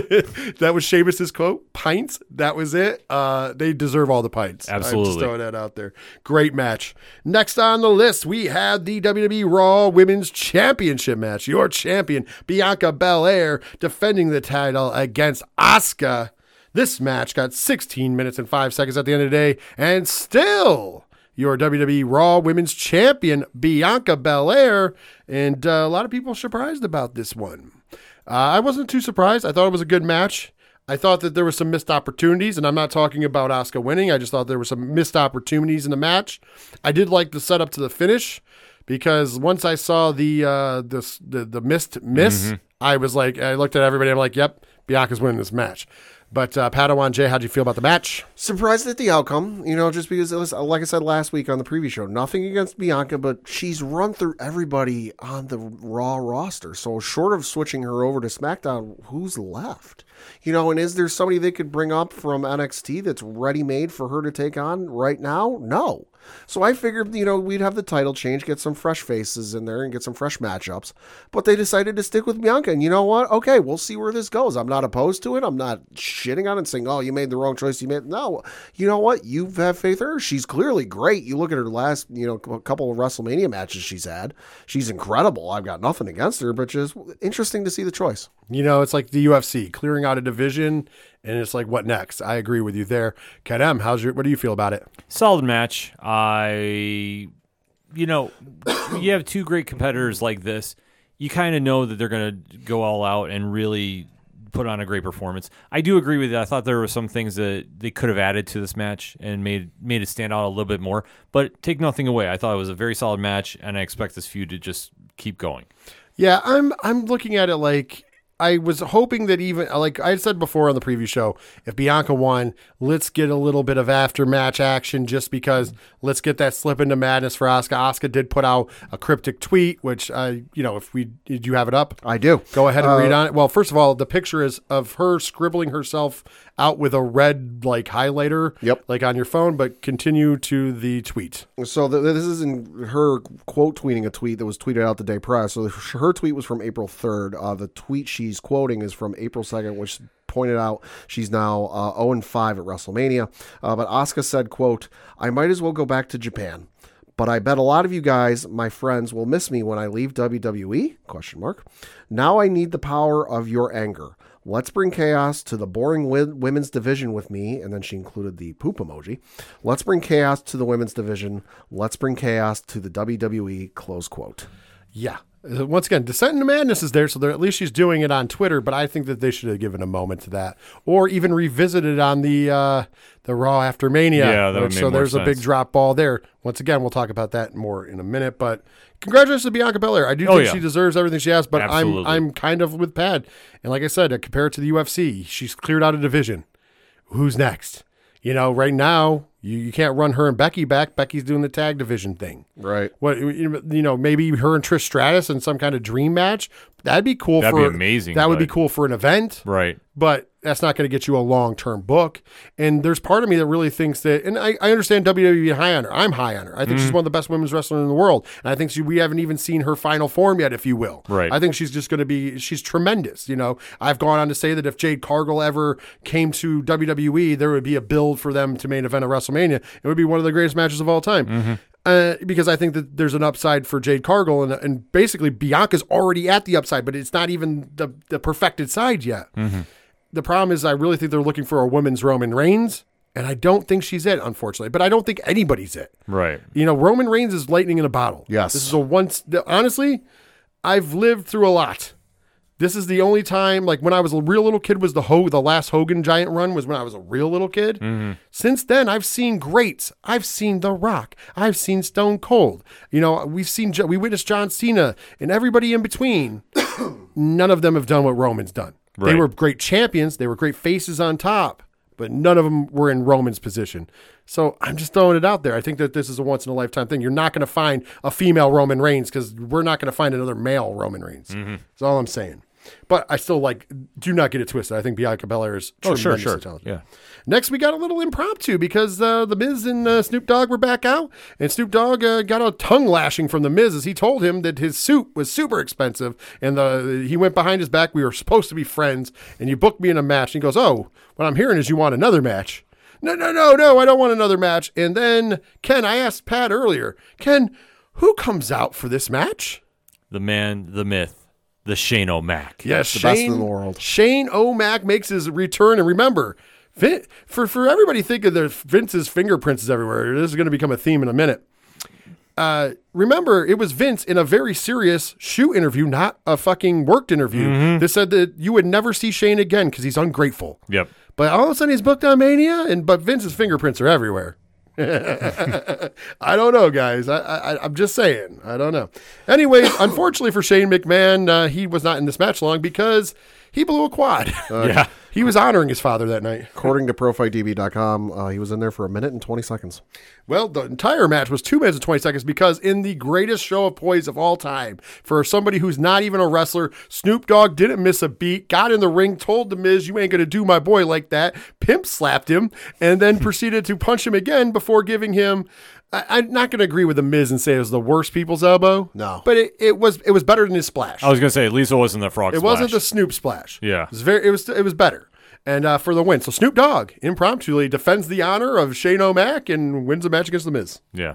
Nice little, but listen, once again, you need those pieces. Exactly. And kudos to Snoop for, like you say, he picked up on it so quick. Yeah. That it could have been this really awkward moment. I love Triple H said it best. He said there's guys that have been in this business for a long time. They would have freaked out and not known what to do, but Snoop not missing a beat. Fucking right there. I thought it was perfect. Kudos to Snoop Dogg. Now we get into the co-main event of night 2 of WrestleMania. And of course, this is brought to you by the Pope's Exorcist. I loved how we had matches that were sponsored. It reminded me of watching indie events. You know how me and Ken will, although they usually have like podcasts or whatever that are doing it, and instead we had like movies, and TurboTax was the main event for both nights. Yeah. Maybe, and everybody was worried about the Endeavor sale, like, oh, well, they're going to put advertisements everywhere. They already did that. That's before Endeavor took over. So let's look at the Hell in a Cell match between Brood Edge and the Demon Finn Balor. 18 minutes, 10 seconds. Edge gets the victory in this match. A couple of quick notes before I jump it over to you guys. First of all, we would have not known this was Brood Edge except for they wrote it on the screen. Yeah. They're literally on the Titantron. Listen, people were pissed about him not coming out to the Brood music, but I was okay with Slayer. I didn't understand that mirror mask. Yeah. The wings look cool, though. Yeah. Action figure. The only thing I can think of why they didn't go with the Brood music is he's done it twice before already in his feuds with Judgment Day. Yeah, disappointingly enough, no Gangrel, no Christian, but nobody promised that, so I can't take it against WWE for that. Right. That was just a rumor. And I will point out, I've seen better demon entrances, but it was nice to have the old Finn music. Yes. Well, you know what was a little tough, though, is because of The wind. The wind. Yeah, that was the whole thing. So it wasn't the same. Yeah, because the smoke effect would have looked better that he had if the wind wasn't blowing. The wind, and also if it was just a little bit later in the night, because it was still, if it would have been just a hair darker than it was, I think it would have come off a lot better. This would have been better on next year's WrestleMania because it'll be Yes. nighttime. Because it'll be 8 p.m. Eastern, so it would be nighttime. Anyways, not taking anything away from the match. There's the other note that I want to make before I turn it over because it is a big contention in this match. And that, of course, is during this match, there's a spot where Finn Balor gets busted open. And a lot of people on the internet instantly bitched about them stopping it for blood. I thought that night, because of the way the ladder hit him, that they stopped it to concussion check him. We were all wrong, and I don't want to hear about, oh, they just chose not to do blood. No. If you saw the picture that Finn Balor posted of his head after the event, there's a 2-inch gash that goes down to the almost the skull. His skull. And they, during the match, stapled, when they were pausing the match, when everybody was worried and talking shit, oh, it's because he's bleeding, they were stapling his head shut. He's also put out an updated photo of his head. Yay. He needed 14 staples. And oh, by the way, they did that with no painkillers. Oh, I want to point out, they also only did the staples to stop it bleeding. They probably yanked those all out to put new ones in the right way after. He literally wanted to continue wrestling, so they made it so he could wrestle. They determined he didn't have a concussion. They determined that they could possibly get it to, somewhat to be safer if they stapled it. So literally, while he's in the ring, they stapled his head. And some idiot had the gall to say, oh, there was a numbing agent they put on while he did this. And Finn tweeted to that person specifically in reply and said, quote, there was no effing numbing agent. So I'm going to trust the man who got the 14 staples in his head. So we've seen blood in matches before by accident with WWE. Yes, we know for the most part they don't like blood in their matches. That is fine. That is a choice that they make. But we have seen it. Edge even had a cut in this match. In the main event, Roman would get a cut on his forehead as well. And so they didn't stop those matches either. The problem was this man's skull was almost exposed. Yeah. And the fact that he decided to continue and that the doctor felt comfortable enough to staple his head while he was in the ring. And I'm not talking about with a staple. We're talking medical staples. Yeah, medical staples. It's a whole different ballgame. And only just so that they could get through the match. That was all. They deemed it would be safe if they did it, and they just did it. And that's a trooper. So I don't want to hear any of this disrespect to the WWE or to Finn Balor because that was ballsy. Yeah. And thankfully, but they also did check him out. That was a big thing also. They did give him a concussion protocol right away because obviously with a head injury, they did not want, but he passed protocol. He passed protocol the next day as well. So therefore, he's fine other than the 2-inch gash in his head. Yeah. And he's a soldier, man. Oh, absolutely. I want to give all the props to the world before we dive even into the match. Ken M., how'd you feel about it? I applaud the WWE for taking care of their wrestlers and actually checking on them and making sure they were A-okay to keep performing. Hey. By the way, was it awkward that they stopped? Absolutely. Yeah, but it was the right call. But it was after I saw the pictures, it was the right call. Yeah. As a matter of fact, it would have been, if they would have stopped the match, I would have fully understood. I would have been fine. Well, and we could tell when we were watching it was bad because, Ken, I know you pointed out that before they stopped the match, the blood was coming out so much that it was actually starting to wipe away some of the demon paint on his head. Yeah. It was also puddling in the ring. Yeah, that was the whole thing. There was puddles. Because when you see he's on the apron and Edge throws the ladder, Finn tucks his head down because he knows like he's getting ready to brace for it. He couldn't get his hands up in time, so he knew he was going to be bad. We didn't know it was going to be that bad. Yeah. But so the fact he went on, kudos to him. He did not need to do that for us. We applaud him for going on with the show.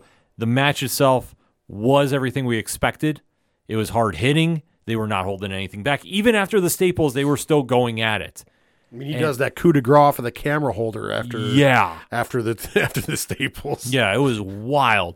So this definitely played up to the feud. I mean, and I don't need to see it get ran back, to be honest with you. They've done enough in this match. Like, you're not going to top it. Dude, blow-off match. Yeah. That's what this should be, completely. Yeah. No, this match was incredible. For anyone talking slander on Finn, listen, between his match with Roman at SummerSlam where he separated his shoulder and wrestled basically, what was it, like 3/4 or if not more of the entire match with a separated shoulder, or no, that wasn't Roman. That was against, I forget who it was, but it was when he won the Universal Championship. It was Rollins. That was, okay, thank you. Rollins hit him with the buckle, with the bomb and separated the shoulder. Between this and then wrestling with 14 staples in his goddamn head, I don't want to hear any slander, negative about Finn Balor and how tough he may or may not be. No, this match was awesome. It was everything I expected it to be. I'm good with this being the end. I don't think, the feud between Edge and Judgment Day has been going on for so long, and it's so meandering, and I don't even know where we are with it anymore. But we're at the end, I think. Well, yeah, I'm fine with this being the end. It was a great match, and one of the more memorable Hell in a Cells I've seen. I'm going to say this, big kudos to them staying inside the cell. Mm-hmm. Like, it's all cliche now that everybody gets outside the cell and wrestles on top of it. The fact that they booked this whole match and stayed inside the cell to keep everybody out, great. Also, this one-on-one. I loved it. It was weird having color-coded weapons for no reason. No, but I still think it was for the people that were watching in the stadium that they could tell what was going on. Could be. So I do applaud them for that. But it seemed color-coded to what they were wearing. Right. Red and purple. But you know what? I think they did that originally. Like, maybe everybody's going to have a different one and go for it. But I think during the heat of the battle, it's like, just grab whatever you got. Right. I'm not saying I hated it. I'm just saying it was weird to see. Although it was nice to see a regular colored cage back instead of the red one. Yes. So I was happy there.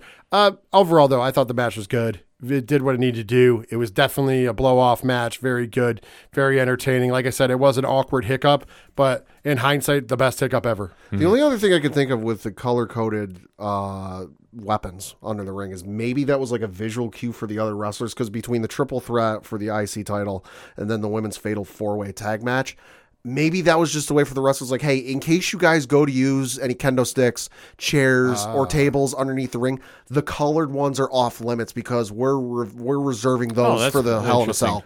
That's just my thought. Honestly, you could be right, because the tables also were colored. Yeah. They had purple. That's the only thing I can think. Maybe that's that. You know what? Both of your guys, good points. Like I said, I'm not deducting points away from it. I just thought it was odd. But like I said, good match. Great co-main event, if you will. And now it's time for the main event, because undisputed WWE Universal Championship was on the line. Your champion, the head of the table, the tribal chief, the big dog, Roman Reigns, on his 945th day as Universal Champion, was going up against the winner of the 2023 Royal Rumble, the American Nightmare, Cody Rhodes. And let's just say, we knew the pageantry was coming. Mm-hmm. Oh, yeah. I love the entrances. I loved, first of all, Cody Rhodes has a great, just like what he wore with the wings on it. Oh my God. The gold. It looked amazing. The pants coming to the ring, picking up his daughter, making a real family moment, of course, giving the weight belt to Brody Jr. Yeah. So -1 from AEW was the one who received it, and they mentioned it on air. Of course, his mother was also there. Amanda put out a beautiful post before and after the match about Cody, so that was really, really cool. And then, of course, Roman. They had the piano. I thought that was cool. They had a bunch of piano players. Of course, I was making jokes about it, but it was still cool. Yeah, it was very cool. Because they're playing the open to the Roman Reigns theme, and then it switches over to the real theme, and then we get Roman, Solo Sikoa, and Paul Heyman. Of course, he ain't coming alone. He's coming with backup because that's how he rolls. And then the match happened, and the match got 34 minutes and 35 seconds. I made the point of saying, because I remember being asked, it's got to end before this time. Like, no. Roman doesn't wrestle under a half hour. He doesn't run. It doesn't happen. So 34 minutes, 35 seconds. At the end of the day, the swerve of all swerves, and still your WWE Undisputed Universal Champion, Roman Reigns. As we record, he's on his 947th day as the Universal Champion. Only 5 reigns in front of him. He's number 6. If he passes 1,000, there'll only be 3 men in front of him all time. But he is the longest reign in the modern era by almost double. Yeah. Because I think the longest reign was Brock Lesnar at 500 and some days, if I'm not mistaken. So he's going to double Brock pretty soon after this. So pretty impressive stats for Roman Reigns. The match itself, thought was a classic. It was a clinic. And they told a beautiful story in this match. And I'm going to give 2 versions. I'm going to take this and then I want to spread it, but I'm going to give 2 versions. And I'm going to say how I felt as a fan. And I'm going to say, then we'll go talk about more stuff later. But this match was beautiful. It was back and forth. It was the match we thought it was going to be. Cody had to, get over adversity. Solo Sikoa early on involved in the match, gets ejected from ringside, which I did not see coming. Mm-hmm. And later in the match, there was a ref bump and the Usos tried to get involved, but Kevin Owens and Sami Zayn saved the day. So they never even get, they get a super kick on them, but then they get ran off. But before they get ran off, Kevin Owens gives a stone cold stunner and then a haluva kick from Sami Zayn to Roman Reigns to even the odds. So yeah, there was a super kick and one and done for our good friend Cody Rhodes, but there was also some finishers on the other side. Beautiful moment. Mm-hmm. We're now starting off at 0-0. Now all that's at ringside is Paul Heyman. Yeah. And we get a beautiful story because we get a Japanese strong style moment in this match, mm-hmm. followed by, the dusty flip-flopping glide, baby. Some bionic elbow action from Cody leading into what we thought was going to happen. Mm-hmm. It was a rolling, basically a rolling crossroads. He was on number 3, and then Paul Heyman's on the apron. Solo Sikoa comes back. Samoan Spike. Spear, 1, 2, 3. It's over. The dream's over. The crowd goes mild. Yeah. This was one of those Undertaker moments, and I'm going to say it. I was fucking mad. I thought this was the best time. The crowd was hot and was on the edge of their seat for everything. There was every false finish, every 2 count, this crowd was so ready. And as he started going into those, and that is exactly what I said when we did the preview show, when he started going into the rolling crossroads, that crowd after the first one was cheering.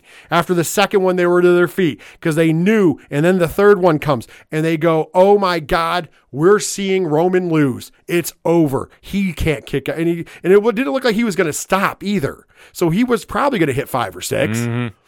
And then the spike happened. And we were like, fuck. But to be fair, I was angry. And I'm sure I'm going to turn it over to you guys. And you guys can tell your perspectives. I know you guys were angry too. But to be fair, after thinking about it, I will say it still did show what it did for a story. Because now we know that Roman can be beat. Prior to this, no matter, yes, there's been interference before, but in those matches, there was never a time where we felt like the guy had him, had him, dead to rights. This was the first time we ever saw somebody in this 945 day at the time run. This is the first time we knew somebody had him dead to rights. The match was over. He was going to lose if it wasn't for Solo. And even then, there was still a question, but once again, at the time, I thought it was a mistake. I know John Alba called it a fumble, and I don't blame him for it. I'm not shitting on him. I don't necessarily think it was a fumble, but now hindsight, we've got a couple days to let it breathe. I have my reasonings. But before we ever get to those things, I want to pass it around. Padawan Jay, what were your thoughts on the main event of WrestleMania? So the match itself was absolutely incredible. In the admittedly brief time I've been watching professional wrestling and WWE and independence and everything else, I have never seen 2 wrestlers, and you factor in Solo and Paul Heyman and everything else, but between Cody and Roman themselves, hold an entire crowd, no matter what the size is, whether it's 1 person or 81,000 people, in the palm of their hand the way those 2 did, where every moment in this match, big, small, or otherwise, felt like the moment in the match people would be talking about for decades down the road. So kudos to the both of them. I was absolutely convinced for this match Cody was going to win. I said so on the show last week. And much like you, for the entire run that Roman has been on as champion, I never thought Roman would lose. You go into a match, no matter who he was facing, Drew McIntyre, Kevin Owens, whoever, Sami Zayn, whoever it was. I always knew, Roman's still going to win. This was the one where I thought Roman was finally going to lose. And I got to give WWE credit. They got an emotion out of me I have not felt since like the Patriots lost the Super Bowl, the Yankees lost in the World Series, or any of my other favorite teams have lost the big game. Where, any of the times the Patriots have lost the Super Bowl, I have turned off sports pages I follow on social media that all they're talking about is how my team got beat, and they're showing all the photos and they're showing all the video of the other team celebrating in the locker room and the champagne going off. And I don't want to see this. I'm muting you for 30 days. I did that on Monday, after this, because I just didn't want to see it because I was that upset and frustrated and pissed off about it because I'm like, why the fuck did this happen? But you know what? It was incredible. You suckered 81,000, well, a little under 81,000, 395, but whatever the number ends up being, and then plus everyone watching at home. You swerved a lot of people, myself included, when I had it absolutely convinced, and kudos to you. You got a lot of emotions out of me, which I did not think you could do in this day and age. Oh, I agree. Before I pass it to Ken, I do want to point some things out because I want to open with this part for Ken. So going into this, we always had that rumor going on that Cody wasn't getting reaction and Cody wasn't going to get cheered at Mania. And even now, even after it, I've seen a couple people with some videos allegedly that show the real crowd reaction, which is bullshit because here's the problem. I don't need to just hear with my ears. I can see with my eyes.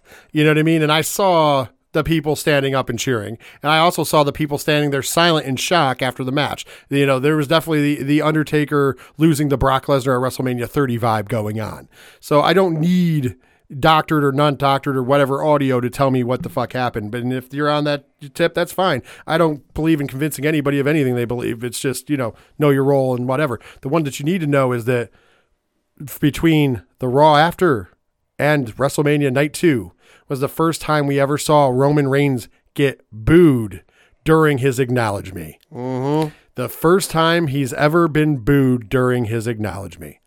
Think about it. Usually there's a few out there, but most of the fact you hear the pop and everybody puts the ones up. We could count how many people behind him. I don't know how many people in the whole stadium, but just looking behind him, it was a smattering of ones. Literally. Yeah. When it used to be everybody. Everybody was on board. So don't tell me the crowd wasn't behind Cody. And that it was pretty fucking phenomenal. So listen, once again, I don't understand why people want to make downplay things or think that things are whatever. Maybe it's because you're upset because you guys weren't saying that night when everybody was saying, oh, they could have made the next John Cena. But no. The following days, as much as it was, you tried to get that smoke and you put a thing about him not getting a reaction and nobody wanted the smoke, I guess, that on night 2 night. So go ahead. Yeah, I was trying to find the numbers for it because this set all types of records for viewership and all that. There's a graphic out there on the WWE social media, I believe, that had all the breakdown for it, because when you had such a buildup for this, you knew it was going to be a lot of pressure on everybody to deliver. And they did. And as a fan, I was livid because the only thing I could think to myself was adrenaline in my soul. Oh no, Cody Rhodes. Because this was the moment, and being somebody that's gone to Mania, being somebody that's gone to many events, and Rich has touched upon this from his time working in the business, you get to that moment where the crowd is ready, and you're not going to be able to recapture that magic than the moment you're in. And I felt personally that it was that night. Like they should have done it, called the audible, and I will stand by that. I understand after I calmed down and watched the media scrums, kind of where I think they were going, because my initial instinct was looking at Cody's record coming back to the WWE. So we're talking Seth Rollins' program. Yep. He got hurt during that program. He came back at the Royal Rumble. When we're looking at his body of work in the WWE alone, he's only faced a handful of wrestlers. Sure. So there was also part of me that was thinking, they weren't going to let the guy that just came back from AEW get the win at WrestleMania because it's cool what you did outside of here, but you're now back home. You need to reestablish yourself to the WWE universe. And he was on the way to do it, mind you. Mm-hmm. But I feel that looking at it in that perspective, that he wasn't ready for the WWE universe to have him on that same level as Roman, because this tied into what Roman was saying at the media scrum too, where he's calling out and saying, and I'll paraphrase, what I've done during this run has been the best work of my career. And it's not, all the accolades in the championship run. I've raised the stock of my family, the stock of the bloodline. I've elevated them to that superstar level. I'm begging somebody to step up to my level. And when he said that, I go, you know what? There is some truth here that Cody, even though we watch all types of wrestling, isn't perceived that way by some in the WWE universe because he's been gone so long. Right. So that could have that negative connotation to it. So I understand why, and then what leads into Raw After Mania, it makes more sense because there's only two directions we can go from now with Roman. One, and it's due to that statement he said about elevating my family to that level, we're going back to where the story all began with Jey Uso. Or we're going to have the Cody road to redemption, so to speak. And I think that that's the road we're going to now. May I borrow something weird? Pad self-admittingly didn't watch wrestling until later on. Yep. So he's going back and doing his homework and watching a lot of old shows, and that's awesome. And we were, before the show, kind of talking about Starrcade 83, the first Starrcade, Flair for the Gold. Yep. How about we just change it to Roads for the Gold? And or Roads to the Gold if you want to change it even a little more, because I think that's what they're on. We'll talk about that in a minute. But to go to the graphic, I have it here. It was on Instagram. These are, and mind you, we don't really care about the money, but we're going to mention it because it's all the records. So, viewership, largest audience in WrestleMania history. Mm-hmm. That's just watching alone at home. Sponsorship revenue, record 20 million plus, doubling the record set in 2022. So, record was set last year, and they doubled it. Gate, a record $21.6 million plus, with 161,892 in attendance over the 2 days. Merchandise sales, all-time record, up 20% versus record set in 2022, so up from last year. And social media, the most social WrestleMania ever, with 500 million plus views on social media. Well, and to bounce off of that last one, I know Triple H brought up at the post, at the scrum afterwards, that like somebody at one point during the show showed him the trends in the United States and how he said it was like 13 or 15 of the 20 trends in the United States at one point during the night were all WrestleMania related. It was the top 13 or 15 because he said in a row too. So it was number 1 through 13 or 15 were all WWE WrestleMania, something like, because Brock was trending at one point in time. WrestleMania itself was trending. Like it was crazy. Like to think about the number of people really watching. And once again, there's two nights, right? And we know that the viewership was up for night 1 as well, but the bigger viewership was night 2. So the main event between Cody Rhodes and Roman Reigns was what people came to see. Oh, yeah. And so I understand why the people were upset. From a booking standpoint, like going into my, like, and at the night, being a fan, because I'm a fan too. Yeah. My fandom took over that night, much like Padawan Jay said, and I was mad. I was like, why? Why is this a thing? You have this great moment. You have whatever. But from a booking standpoint, I went, you have this audience, and they were captivated. And they were captivated with the story only being technically not to its final form, right? What if we flush this storyline out? Could it get bigger? It might not, but it might. Right. And it's worth a shot. And also, why not swerve the crowd? Yeah. The crowd thinks they're going home happy. Let's swerve those sons of bitches. Because sometimes you got to throw the swerve in. Like night 1, you couldn't throw the swerve in. That match was so emotionally built with Sammy and the Usos and Kevin that like you really couldn't swerve that match. I mean, you could, you could. but you'd start a full scale riot in LA. The thing is, the main event the next night, it's not going to start right, but it turned Roman heel because let's kick into the next night. He comes out, Triple H comes out, addresses, first of all, the sale of the company, which we're going to talk about in the final segment, so I'm going to skip past that. But also addresses that we're not going nowhere. Right. You know, the business is going to keep running. It's just a big financial opportunity. We're coming off the most successful WrestleMania of all time. Everybody's on a high, and we're going to keep that ball rolling. And he says, now for your 946th day in a row champion, Roman Reigns. And the crowd fucking boos him. We have not seen Roman booed like this since he was a face. Right. Yes, that's right. Since he was a failed face. I dare say this was the second loudest booing, only compared to when he beat The Undertaker and the crowd wouldn't let him talk. That's the biggest one. Yes. But this was almost there. The crowd just didn't get there. Maybe it's because they were tired after fucking a week of wrestling. I'm assuming there was some fatigue in that audience. But they were still loud for this.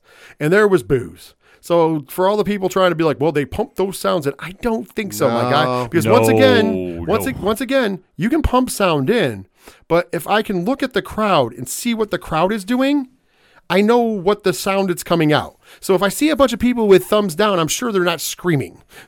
You know what I mean? No. If I see a bunch of people with their mouth cuffed and it looks like they're yelling shit at Roman, I'm pretty sure it's not nice things. If they were pumping sound in, it would have exceeded the 15 minutes after WrestleMania 33 where Roman could not speak. Absolutely. If they were pumping crowd noise in, but they weren't. And the only thing that broke that was when Cody's music hit. Mm-hmm. Crowd did a little pop, and of course the big pops are with the O's. That's where you have to look at now. Everybody loves doing the O spot, and it was huge. He actually got away with doing it like 4 times during Mania. Oh my God, yeah. I think he did it twice or 3 times during Raw. So we get to the ring. Of course, I love this. This is what Roman does. When Triple H at the press conference said that Roman Reigns operates on a different level than anybody else. Mm-hmm. He doesn't just look at the match. He's at the level where he looks at the story. How are we telling the story? What can I be doing better? How do I make it feel? And this is another example of, and I know that we all chuckle because at the end of the day, some of us end up still being high school boys at times, but the word facials. Yeah. and the best facials in the business are Roman Reigns. Mm-hmm. And during this, there's this look of not confidence. Roman did a great job. When Cody came out, there wasn't the arrogant look. There wasn't the normal confident look. He tried to fake it at one point when he talked for a brief moment before giving the microphone to Heyman, which was telling as well. But he tried for a brief moment. But the look on his face was the man that knew that last night he didn't win. Last night he got saved. Like, yes, the interference before, but once again, as we all point out, I don't think any of the other matches we really could point to a part where like, well, yeah, there was interference, but he had him. No. There was interference, but the guy never had Roman. Last night, sorry to say last night, but at last night from the WrestleMania, he had Roman dead to rights. Cody Rhodes is winning the title. Like if you go by real life situation. And Roman knows this. And so on his face, he's wearing the face of a man that knows I didn't win on my own merit. And when Cody said, he said you were the better competitor last night, not the better man. Mm-hmm. He knows. So he knows that Cody knows that he beat him. And Cody even says as much. Last night, I should have had the belt. I should have had the celebration. You didn't beat me. Yeah. And he knows that. So, like I said, he fakes a little confidence because Cody, of course, asked for a rematch. And then before he gives it to the wise man, and the wise man basically says, you're not going to get a rematch tonight. You're not going to get a rematch at Backlash. You're not going to get a rematch in Saudi. You're not going to get a rematch at Money in the Bank. You're not going to get a rematch at SummerSlam. You're not going to get a rematch at Survivor Series. You're not going to get a rematch at MSG. You're not going to get a rematch at Royal Rumble. It ain't happening. Mm-hmm. And then Cody was like, to his rebuttal, and by the way, the fire, I love how he had the fire and just looked at Paul and just, his exact quote is, I'm not here to play games, Mr. Heyman. I'm done playing games. Listen, if you don't want to fight me, if you're too, and the crowd started chanting Roman scared. Yeah.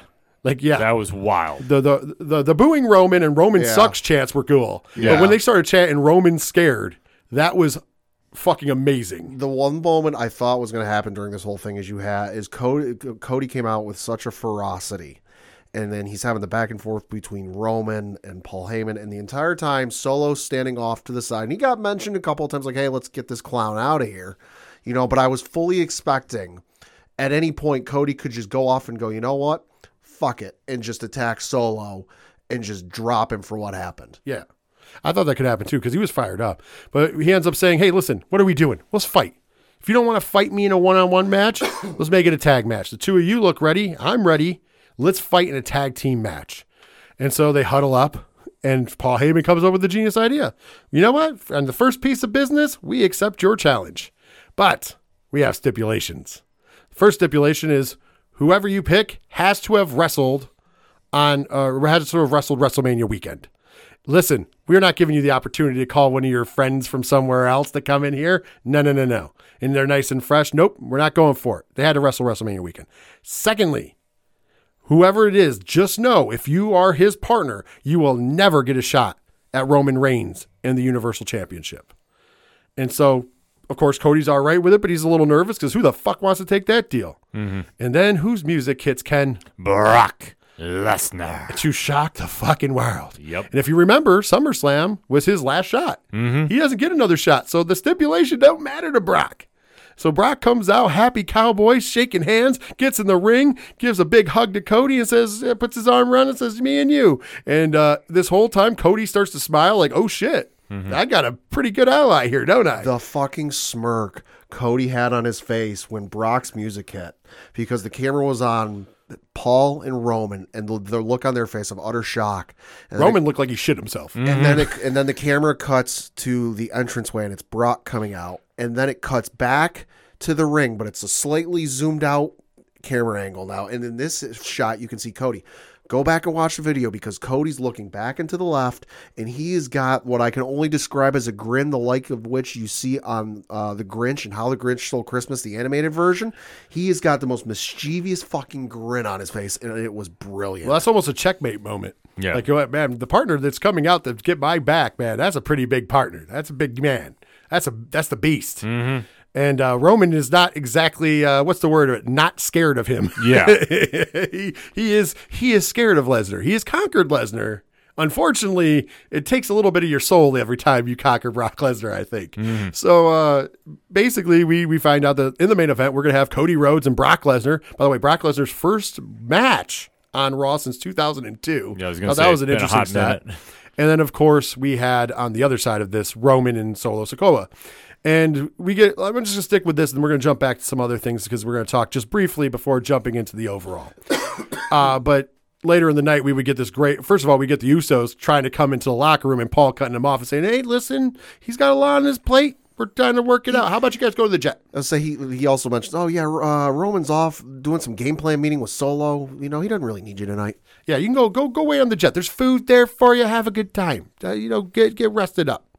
Little planting seeds, little fractures, right? Because right as he goes back into the locker room, you hear him say, I handled it, my tribal chief. Yeah, so you know something's going on. So then we get the little cool nod, and we're going to talk about what I think about this means when we wrap it all up. But he, Roman goes to Paul, did you know? No. He's talking about, did you know Lesnar was going to be here? Right. And Paul Heyman, I want to point out, never says no. He does Paul Heyman things. Mm-hmm. And he says, well, my tribal chief, it's the day after WrestleMania. Usually he gets on a plane and we don't see him for 6 to 9 months.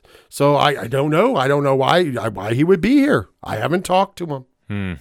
And I spend a lot of time, but you saved me from him, remember? Because he'd take these vacations and then I would have no job.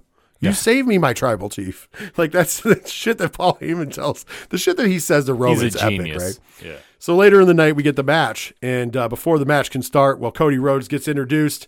Brock Lesnar F5s Cody Rhodes and proceeds to hand him at least a 10-minute ass whooping. Mm-hmm. Like a savage ass whooping. Oh, yeah. We haven't seen a savage ass whooping like this since Brock Lesnar attacked John Cena. Yeah. On a Raw after Mania, go figure. But, I thought it was cool because it showed two things. First of all, I'm glad Cody got no offense in because the whole point of this was to show that, you haven't, the thing that we all said when you really boil it down, has he faced enough adversity? We heard that in the internet. We heard that from wrestling pundits. We've heard that from veterans. Has he faced enough adversity? And the answer, believe it or not, was no. Mm-hmm. And, you could say the injury, but injuries happen. That's not like in-ring adversity. Right. You are the son of the American Dream, Dusty Rhodes. What is American Dream, Dusty Rhodes known for, Ken M? Overcoming adversity. Right, exactly. Hard times. Yep. So guess what? I got to take my hat off for those of you not reading this at home. What are they giving Cody Rhodes? Hard times. Hard times. And I think that we haven't seen Cody have hard times. No. And dude, if you don't think Cody's over, let me take you back to when John Cena got destroyed all those years ago, the Raw after Mania, with the return of Brock Lesnar to 15,000 people cheering it on. Mm-hmm. Brock has been a face now for over a year. Give take. And people love him. Mm-hmm. And he's, we saw a different side, and it was wonderful. His natural course is a heel. Yep. This crowd went instantly into hating Brock Lesnar. Like, the heat was real. Like, that crowd was, like, a crowd that was exhausted and tired was angry that this was happening. And Brock, attacks him multiple times. And, I mean, we go off air with Brock ripping his gloves off on the ramp and giving the finger right towards the ring and the cameras. Yeah. Amazing. Yeah.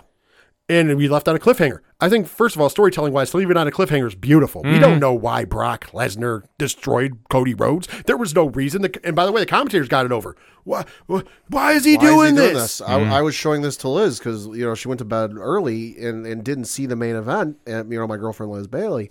And she's like, why is he doing this? And I looked at her and I go, I don't know. I said, this is Brock. I go, clearly they're turning him heel again, which fine. No issue with that. But it's not like Cody cost him a title or anything or screwed him out of a match. I go, if that was the case, I totally understand this. But if it was Seth Rollins attacking, we know why. Yeah. Especially since there's some personal animosity there, as we found out. But, we don't know. I said, we got to find out. Yeah, well, my thing is this. Mind you, I'm just, all we can do is speculate. I really do honestly believe, obviously, we're giving, Cody Rhodes has ascended to a time. Triple H said it. Triple H said it during his press conference. Listen, you guys don't understand. We're happy. Cody's there. Mm-hmm. What you guys don't think? Did you not hear the crowd?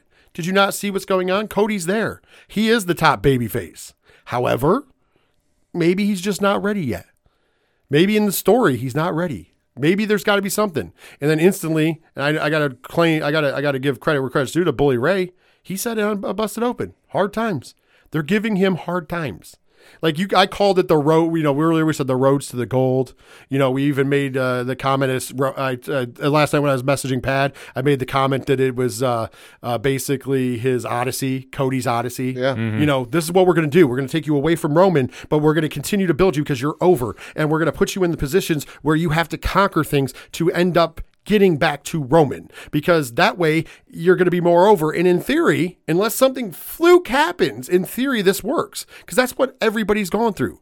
The greats have gone. Hulk Hogan went through hard times. Even is a mega face that Hulk Hogan is. Think back to the Johnny Gargano and Tommaso Ciampa feud back at NXT. How long did we want to see Gargano finally summit that mountain and win the NXT championship? And how much hell did he get put through before he finally did it? Right. Yeah.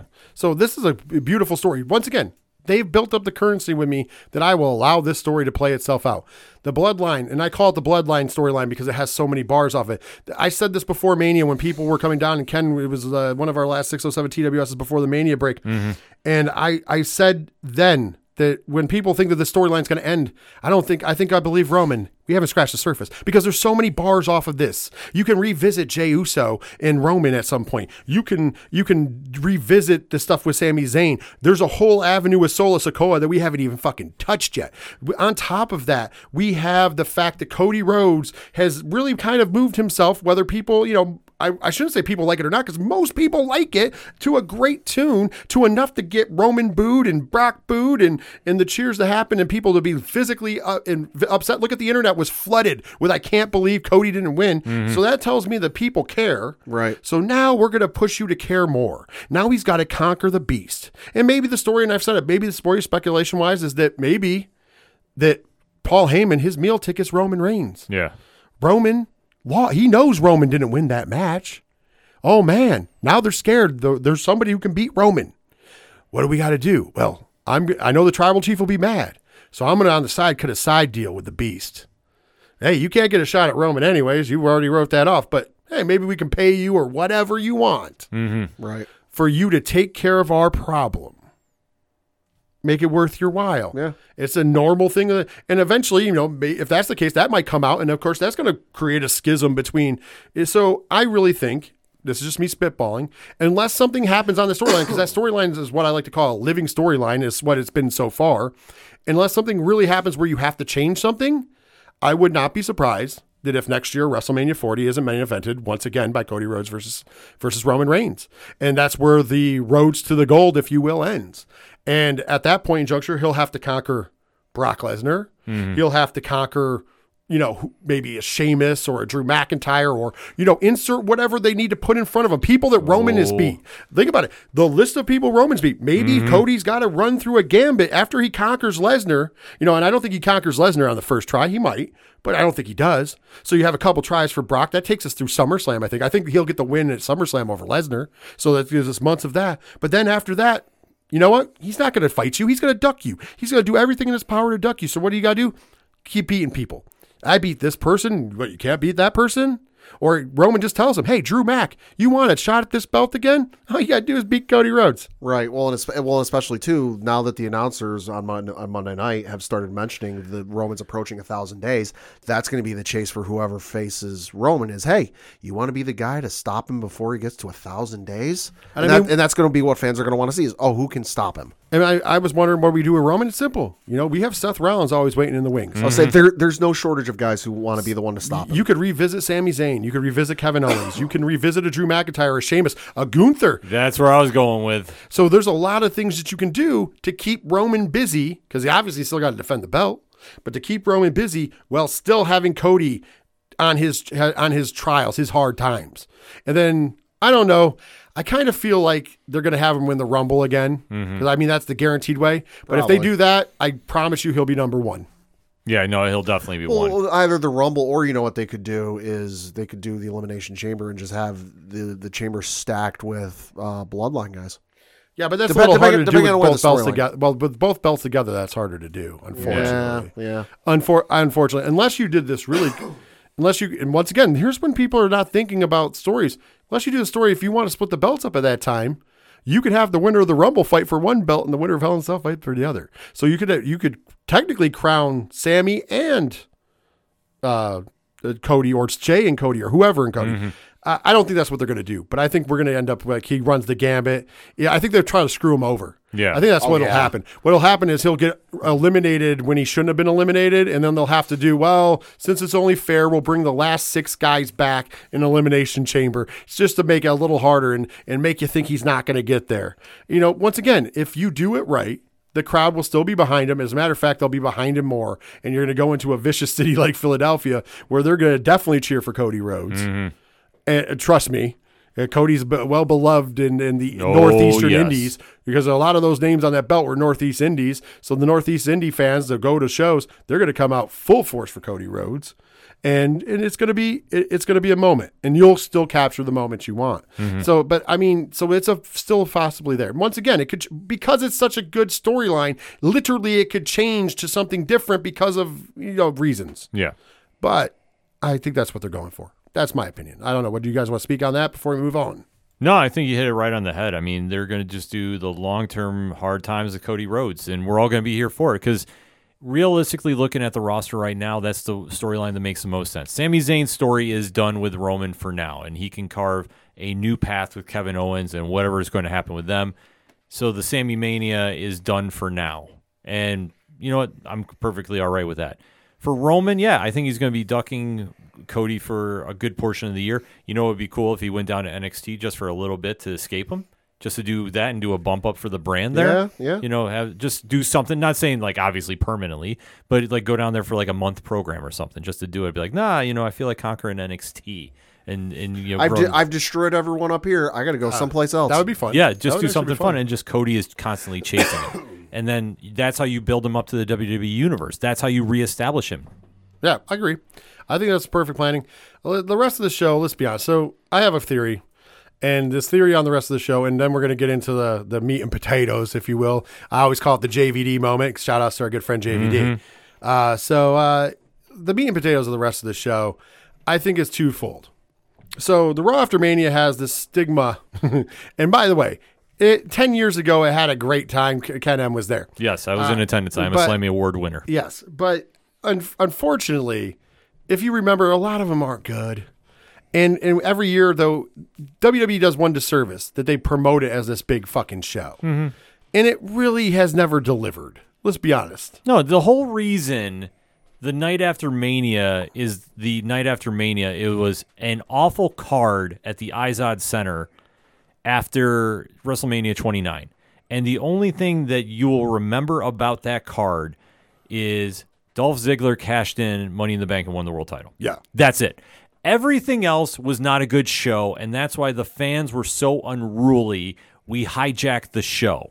Yeah. To the point John Cena had to come out, and John Cena addressed it. And you know what? Kudos to him. He was like, he goes, this is what we love about being the fans. You guys are crazy, but you guys are passionate, and we respect that. And, thank you for coming out to the show. Weren't you guys at one point chanting for Michael Cole? Oh, we chanted everybody. Yeah. They were fandangoing. Yeah. Fandango's theme song was trending on iTunes because They were everybody was fandangoing downloading. on the subways. Yeah. By the way, that was after Fandango beat Trish Jericho Yeah. at WrestleMania. Anyways, I digress. So going back to that, there's part of that. The other part of that is because of the hype every year, the wrestling journalists, the vultures, whatever you want to call them, the dirt sheets. I don't care. We'll what you come call up with a name. I don't care what you call them. I call them weirdos sometimes. They take advantage of this. So then you see them churning out. Well, I hear DIY is going to be there. I heard that. I don't know why they get the John Wayne Murdoch voice, but still, I heard that they're going to have who else is going to be? Jay White's going to be there. Jay White. I heard that Cardona's going to be there. I heard in the back that Randy Orton's coming back. Mm-hmm. Mind you, no, they don't know shit. Let's be honest. And Right. if they're listening to this, which I know some of them do. Hi, hello. I know you don't know shit. Let's fucking be honest here for a minute. Why don't we just be honest with each other? So anyways, they get everybody riled up on the internet. So everybody's expecting the world to come. And then when it doesn't happen, this happens every fucking year. Mm-hmm. Every year.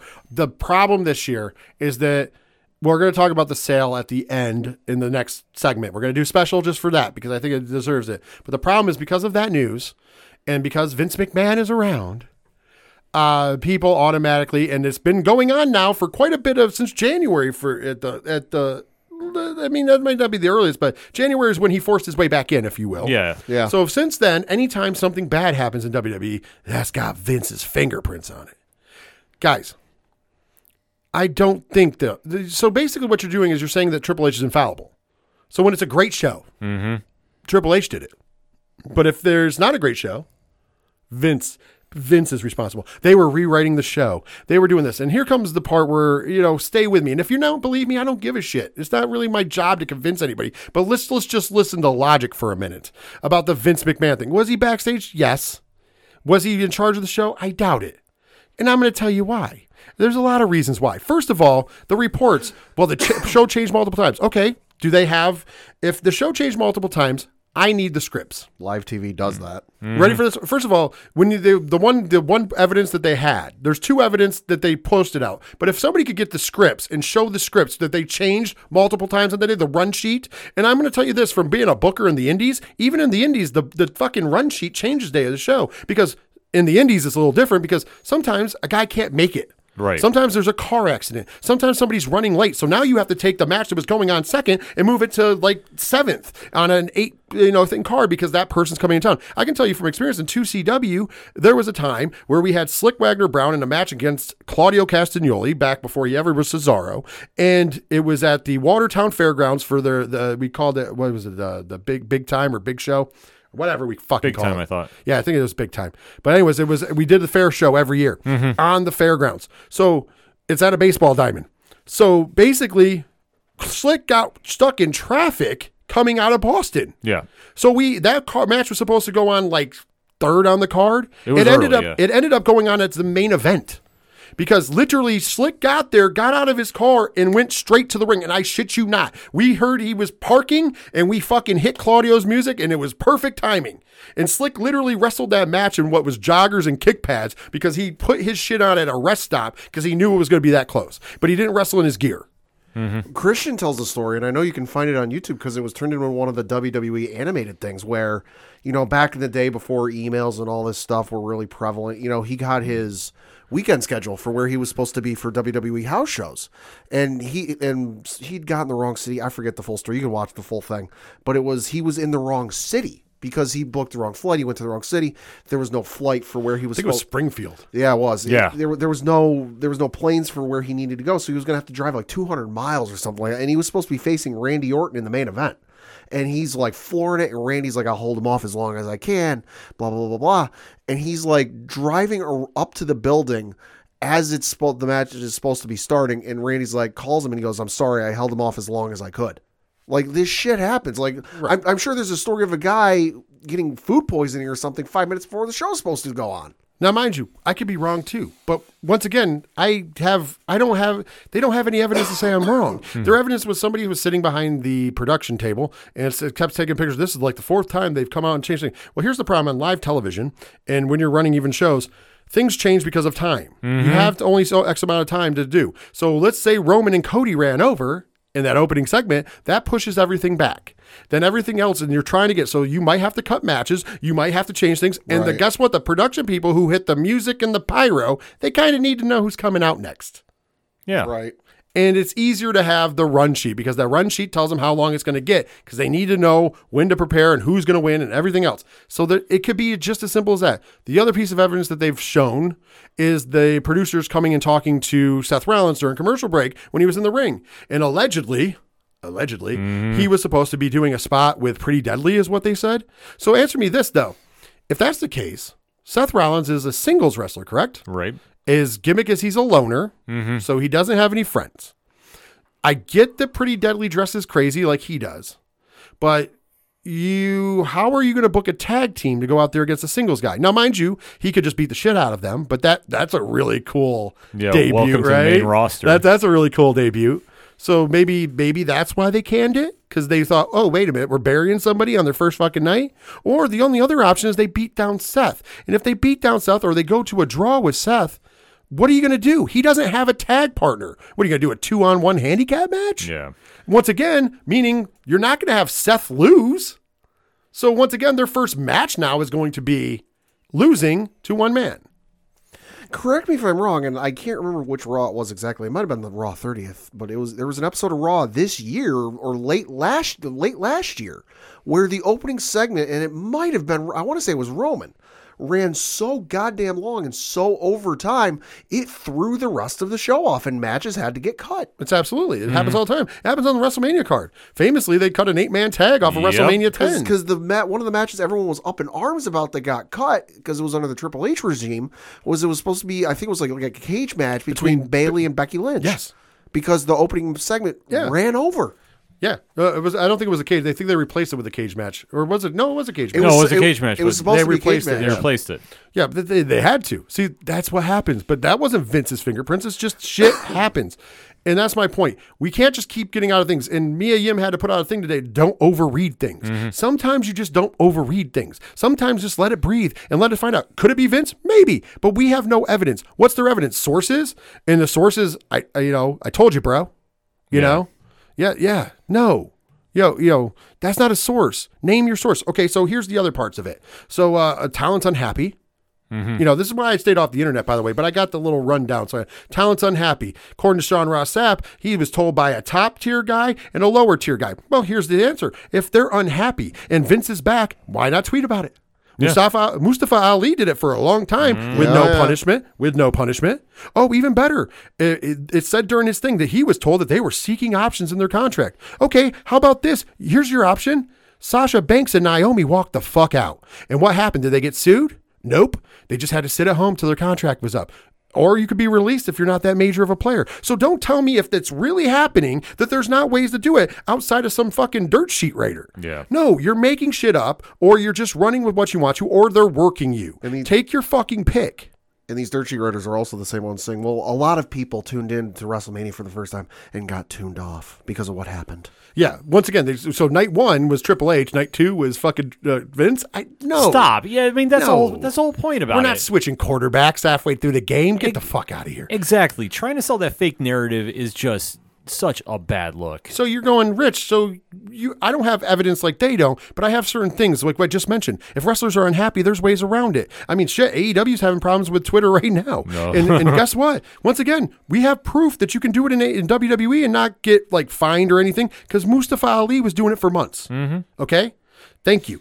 Then you had Naomi and fucking Sasha Banks walk out to no financial disparage of them. They got paid. They got paid their downside minimum because that's their guarantee is the downside. Right. So they didn't get their full potential contract, but that's fine. They chose that. You see what I mean? And they didn't get sued and they didn't get whatever. So don't give me this. There's nothing. So if it was real, that shit would happen. Because no wrestler's going to say, I'm checking into options on my contract. No, just walk the fuck out then. If you're unhappy or if you deem that you're going to be unhappy. I doubt it. Mind you, most of the people that are there were there when Vince was there. Okay, it's not that long ago. We're only going back to what, July, I do believe it was, when all that happened was July, maybe June, July. This is going into the build for SummerSlam. Yeah. Right? So think about it. The only people that are back are the ones that Triple H brought back. Maybe they're the ones that should worry about their fucking contracts, I guess. Right? But outside of them, it just doesn't make any damn sense. And just trying to sell that fake narrative. I mean, that's something that it dominated headlines today.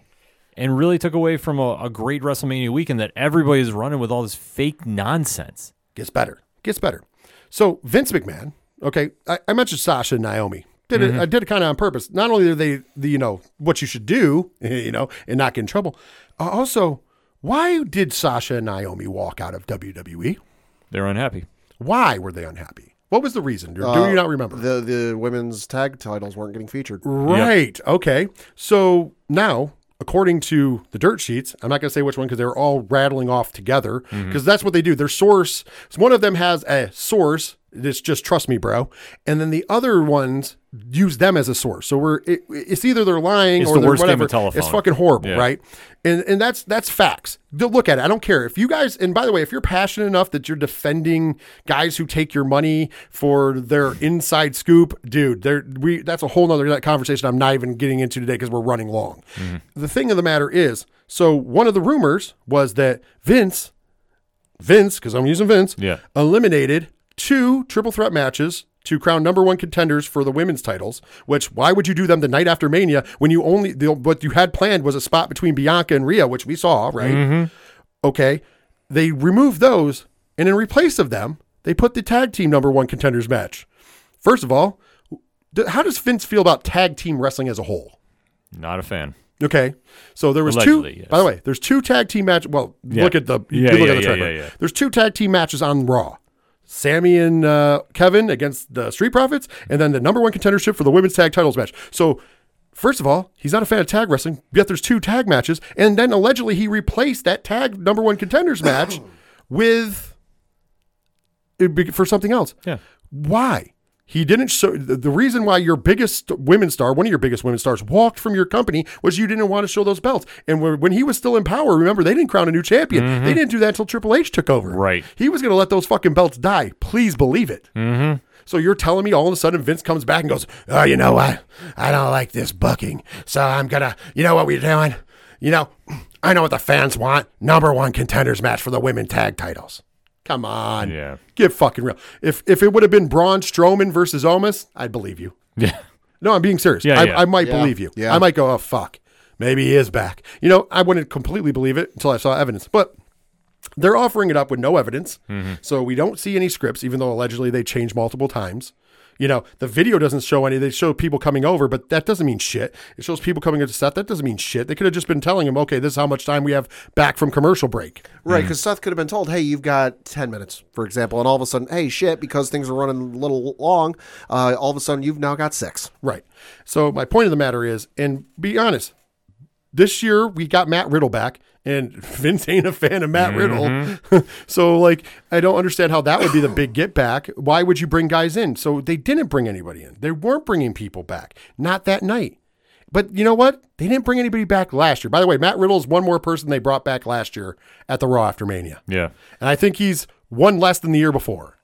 And then the year before that, there was only 1, 2. Well, so they don't always bring people fucking back, guys. Right. Well, they also, I know a lot of people are pointing out, well, they didn't have a lot of call-ups. They haven't done call-ups since what, 16, 17?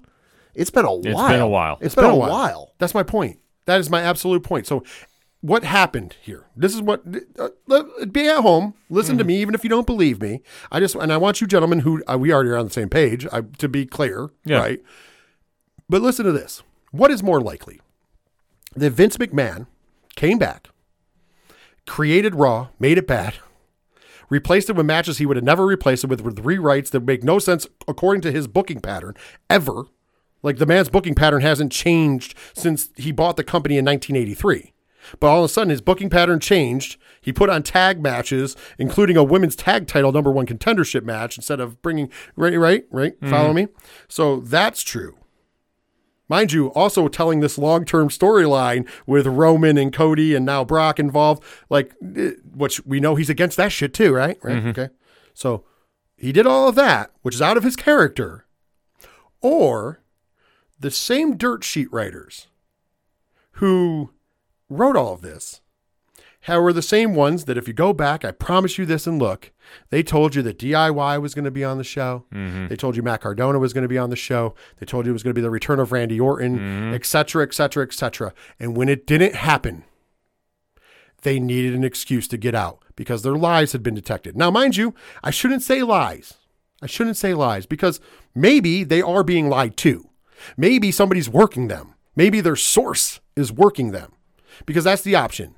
They're either being worked and they keep falling for it, which then it's still their fault because you keep falling for being worked because they're wrong more than they're right. Go check the track record. And I'm not talking about when they change it after. And I'm not talking about Sean Ross Sapp playing fucking games with the words when everybody was telling you that the Saudis bought it. I heard it up till last week. Saudis bought WWE. And guess what? They fucking did it because we are going to talk about it in the third segment who did. Guess what? That was wrong. But remember when Sean Ross Sapp played the games? Well, I can't confirm what you're hearing from other people, but I'm telling you, I'm hearing from my sources that this is troubling. Yeah. So he was playing it in. So he was riding that fucking fence. He's being a little fence rider. That's what he fucking does. Tell me I'm wrong. I want him to message me that I'm wrong. And I can prove it. I know he erases tweets. Go figure. Fucking loser. You get $5. Shamming all you people out of $5 a month, man. Maybe I should. Maybe that's what we should do, Ken. Instead of coming on here and calling it right down the middle, giving a fucking real opinion, maybe we should just tell these people the bullshit stories, jump on these wagons, put it behind a paywall, and see how much money we can make. I bet you we can make a pretty penny. You know, I booked wrestling for a long time. I bet you I can book real compelling stories. As a matter of fact, one of the things that people like listening to on 607 TWS, ODPH Society, sorry if you don't listen, but you should, is when I guess book shit. Now, that doesn't mean it's right. That's just what I would do. So could you imagine how much shit I could really come up with that would sound fucking real? And by the way, I'd be right a lot of times because how many victory laps have I gotten in the last few years, guys? A lot. Yeah, quite a few. So even my guesses would be closer. I could just be, oh, well, and even the ones where I was off, I was still in the ballpark. So, oh, man, they just changed a little bit. Like, this is the bullshit we have to deal with. And this is why I stay away from social media. This is why the tribalism and toxicity in this fucking community exists. And I'm tired of fighting it. So I'm not going to anymore. But I just can't deal with turning on Twitter and just hearing people with no evidence besides trust me, bro. Say that somebody's in charge. It didn't look that way to me. He has a specific booking trend. None of this looked like his booking. None of it. So either his booking style changed since he's been gone, or it's something to cover up lies. It's fine either way. Your guys' final thoughts before we move on to Vince McMahon stuff and end the second segment. You forgot about one other option.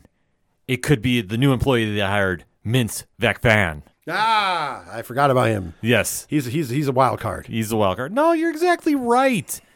Folks, we've gotten to this point where we just want to run with these ideas instead of just see the picture. And if you see through closed eyes, you sometimes see it a light. Because honestly, if you're just picturing this in your head, you're envisioning everything that you want to see. But instead, you just got to sit back, focus on what is in front of you. And that's why I say you got to shut the eyes sometimes and just really focus and get out of the nonsense that's in front of you. This has been Triple H's show for quite some time, and it still is. Guess what? He can put on a bad show. I'm just throwing it out there. He can put on a bad show because you know what? He's not perfect. There's been some bad NXT shows. I know we don't like to focus on that. Black and gold, by the way. Black and gold edition. Yes. NXT 1.0. We can go back in the timeline if you want to go a deep dive. This was not something that fans want to buy, and they just want to blame Vince because of what Vince did. When Vince came back with the company, and we'll talk about this next segment, I understand one of the questions that was asked was, are you involved with creative? And he said yes and no, but I'm not in the weeds like I used to, and that's where I loved being. So what he's saying is, yeah, he's around, but he's not involved. What he's saying is that things are ran by him. Yeah. So especially major storylines, he has an input That was exactly how he said it. He has an input, but he's not in the weeds. So that means he's not in the day by day. He's not coming up with the storylines. He's not coming up. They run things by him. And if he really doesn't like them, they can take a shot at it. But he's also said in the past, and I still believe him because I have no reason, that Triple H gets the final say. Yeah. So he can tell Triple H, hey, listen, Paul, I don't like what you're doing here. But if Paul goes, nope, I'm doing it, oh, well, I guess we're doing it. Exactly. So that's the take home from this. And fans just have to believe that because that's the truth. Like I say, you want to paint these pictures in your head, you can go ahead and do it. But you know what? You're not seeing what's right in front of you, and you're missing the entire point. And how bad are you looking when you're talking about this? But these are the same fans that will tell you that Cody Rhodes isn't over. Mm-hmm. They'll tell you a lot of different things. And by the way, just so you know, we call it right down the middle. Last time we had one of these defensive talks about the internet wrestling journalists was over AEW. Mm-hmm. And it was when they had you losing your mind that Tony Khan didn't give us Mercedes money for Soraya's partner. Yep. And me and Ken were the first two to say coming into it that maybe she'll be there, but maybe she won't. But you can't blame Tony. We said before, we preemptively struck, and then we had to still talk about it because we said you can't blame Tony. He's never personally promised you that. Mm-hmm. Has he teased the big thing? Abso-fucking-lutely. But he never promised you Mercedes. And then after it happened and people were still bitching, we had to come on here and go, hey, listen, you can't blame TK because he didn't promise you anything. You got it bubbled into the internet that told you that was what was going to happen. Mm-hmm. So you got it in your mind that it was going to happen. And when it didn't happen, it was never meant to happen. Yeah. You just got in your mind it was. Pat, you want to add something? Listen, don't use Vince to abscond Triple H of his bad booking. You guys are right. He's had some bad NXTs. Not everything he's done in his time of running creative on the main roster has been good. You know, don't do the whole, when it's good, it's Triple H. When it's bad, it's Vince. And listen, because of all this, we're not even talking about the nuttiest spot of the night where Damian Priest attacked Bad Bunny and put him through a table. Oh, by the way, he's headlining Coachella in a week. Bad Bunny's a real one. Yes, he is. Like the fact, let's not, like, I know Corey Graves brought it up, but it was drowned out in the noise. Bad Bunny's headlining Coachella, one of the biggest music festivals on the planet. It's April 4th as we record this. Coachella starts on April 14th. And let me give you a spoiler. This is a spoiler that you heard it here first. On May the 6th in Puerto Rico, I'm pretty sure it's going to be Bad Bunny and Rey Mysterio against Dominic Mysterio and Co-main Damian Priest. So just so you guys know, but that's not a scoop. That's what they set up. That's what we see with our own eyes and we hear it with our own ears. I'm just saying, could Vince be involved more? Yeah, but I don't think this was. I really don't. And the reason I say that is because, like both these gentlemen said, don't abscond bad booking or something you don't agree with from Triple H by blaming on. Because next week, if Raw's a home run, you guys will be, Triple H is back in the seat again. Or SmackDown. That's what I've heard this week. You know, there's another one out there by somebody smaller who I definitely know is lying. But they were like, Vince ran it this week, and then the new owners want to see Triple H run it on Friday. Bullshit, guys. Stop. You're just setting yourself up because you know probably SmackDown will be a better show. Yeah. So it's just kind of like, guys, just like night one, you know, kind of they made it seem like night one fucking Triple H was running, and night two Vince. Like, come on. By the way, Vince would have pulled the trigger and made Cody champion. I just want to throw that out there. Absolutely. Oh, yeah. Because he would have heard that pop and he would have called the fucking audible. I don't even think he would have booked fucking Roman over. Because here's the thing, Vince loves him a fucking face as the champ. Mm-hmm. That's the shit that was blowing my mind today online, how people are saying, oh, Vince is back, Cody's going to get buried. Have we all gotten amnesia from when Cody came back at last year's Vince hired him. Yeah. Vince hired him. Vince was running WrestleMania last year when Cody returned, up through when Cody went out with the injury in October. Vince was putting him over strong over Seth Rollins. Mm-hmm. What are you guys? He put him over strong over Seth Rollins with an injury. But he's going to bury him? Get the fuck out of here. Yeah. Swear to God, people were saying it. Oh, I know. I'm just saying you guys have to use your fucking brain sometimes out there. And then you can be mad at me and don't believe me. That's fine. I'm just telling you, it doesn't add up. It doesn't add up. It's the inconvenient truth is it ain't fucking true. And stop paying $5 to guys who are stealing your money. Pay $2.50 to the ODPH podcast. Pay $1 to 3FN podcast. You'll get some extra stuff. You'll support all these shows. It's cost you $3.50 a month, and you'll save money on bullshit. And you can just listen to 607 TWS, and we'll just call them for their bullshit because that's just what it is. Mm-hmm. And you notice, like I said, I offer it up. And trust me, if you saw my fucking messages, you know I talked to some of your favorite pod fucking journalists, and to be honest, in really nice conversations. None of it's insults. I'm not insulting them. I understand their business model. I mean, they might not like the fact that I'm telling you how they fucking slaughter the cattle, but you know, They're still feeding you the butcher meat, you know? It is what it is, man. Anybody who has anything to do with wrestling, like who worked in the business, myself included, Bully Ray on Busted Open Radio, we all don't believe this bullshit. There's a reason why. Because we understand it. And plus, if Bully Ray's telling you on Busted Open, who has connections fucking everywhere, you know it's not happening. Right. Just saying. Guys, just know your source. Trust me, bro is not a source. Hashtag trust me, bro. That's what I'm, from now on, hashtag trust me, bro. On this show. I got to find maybe I can find like a sounder from a movie. I don't know if that's ever happened in a movie. We got to find a Trust Me Bro, or I'll put one together. I don't know.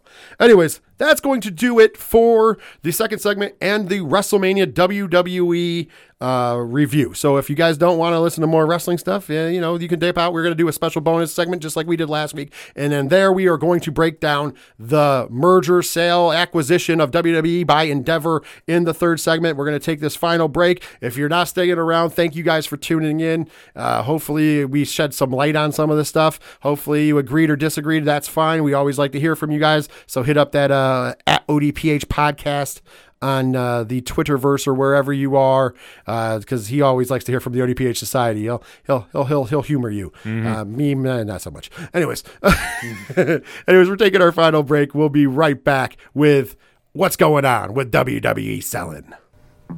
Hey guys, it's Alan Dunford here from Top Hat Studios, co-writer and co-creator of Pocus Hocus and Grandma Chainsaw, and you guys are listening to the ODPH podcast. Gonna be down to the punch, 'cause they can't bring me down if I'm already under the ground. We are back for this special bonus segment here on this very extended, once again, 607 TWS takeover of the ODPH crossover collision WrestleMania 39 review event. I keep making that name longer. I promise that's not what's going to say in the liner notes, but hey, it's fun times. But now let's get into some business. This is going to be a little shorter than the other ones because we're just going to get down to the business of the big Endeavor WWE merger, sale, takeover, whatever you want to call it. There's a lot of names you can use. And I'm going to start off, let's start off by giving you some facts. And then we're going to kind of boil down some things that are out there in misnomers that can or cannot happen. You know, we're kind of going to break it down like that. So let's start off from facts. So I am reading, because the bullet points were better, from Mike Johnson on PWI Insider, but he has sources. And the sources are the Wall Street Journal, Forbes, and MS, or no, not MS, what is it, CNBC? That's okay. That's what it is. I can't remember. It says NBC, but I know it's the business one. Right. So there's sources on this. So this is, the reason I picked this is this bullet points, and it's actually everything that's going down. I have confirmed this because I have read the Wall Street Journal article, and it's wordy, and it doesn't have the bullet points. So first of all, the deal will officially close in the second half of 2023. So it's not going to close until after June. That's a big key because obviously first half goes through June, so it won't close until after June. Effectively, WWE and UFC will be run as separate entities owned by the same new parent company. Endeavor will own 51%. WWE stockholders will have their current stock transferred into 49% of ownership of the new company. So mind you, that's not Vince has 49%. That is all stockholders. So if you currently hold WWE stock holds, you will get that transferred over. Okay. The new board of directors will have 6 members named by Endeavor, 5 by WWE. WWE headquarters in Stamford, which I think is moving soon to closer to New York City, will remain, as will UFC's own front offices. So UFC will still have their offices in Vegas. Right. They're 2 separate companies, but they're under one roof. However, Endeavor will utilize their own staff for the back office, which is in quotations, because for savings, which likely means that there will be cuts and firing of employees determined to be redundant. So, and I love how he gives an example. So, if Endeavor's accountants can handle it, WWE won't need their own accounting office, for example. So I like that he put it in there. So there could be some people behind the scenes losing jobs. We never want to hear that, but it is redundant. If the accountants at one end can handle it, you don't need them for both. That's what happens with business mergers. Yeah, unfortunately, you know. Vince McMahon, here we go, will be executive chairman of the board for the new company. Given that McMahon just locked in a new 2-year contract with WWE that he signed himself, they would have to financially reward him if the decision was made to remove him before the end of that term. So there's a reason why he's going to be the board of directors to start off with, because the chairman, of the board of directors, is because he's locked in. Also, he has experience. Say what you will about the man as a cocksucker. but he has experience. So he's smart in some aspects. Right. And we're going to talk, that actually is a good news for WWE fans, and I'll tell you about it in a minute. Ari Emanuel, owner of Endeavor, will be Chief Executive Officer, so CEO. Nick Khan will continue on as President of World Wrestling Entertainment. And also, just to be noted, it says here, even though it doesn't have an effect on WWE, Dana White will still be president of UFC.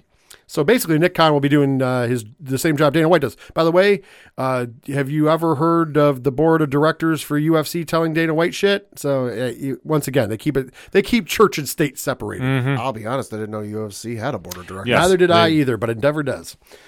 So when the deal is finalized, ready for this? Nick, this is going to be a sticking point later on, so I want you guys to underline this. Nick Khan gets a $10 million bonus. Ready? When the deal finalizes, Paul Levesque gets a $5 million bonus. The reason? Their good work. Not because of stocks, not because of holdings. Endeavor is paying them, it says, for good work and to make sure that they can retain them in a competitive market.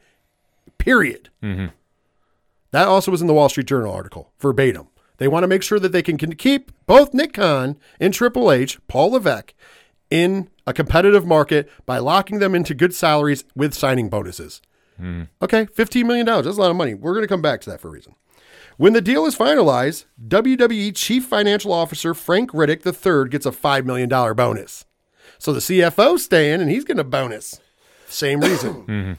WWE will go away on the stock exchange. The new company will trade as TKO. By the way, there's no name for the new company yet. We just know it's going to trade as TKO, so I'm assuming it'll be something with those initials. I'll say that's a hilarious stock trading name. It is, by the way.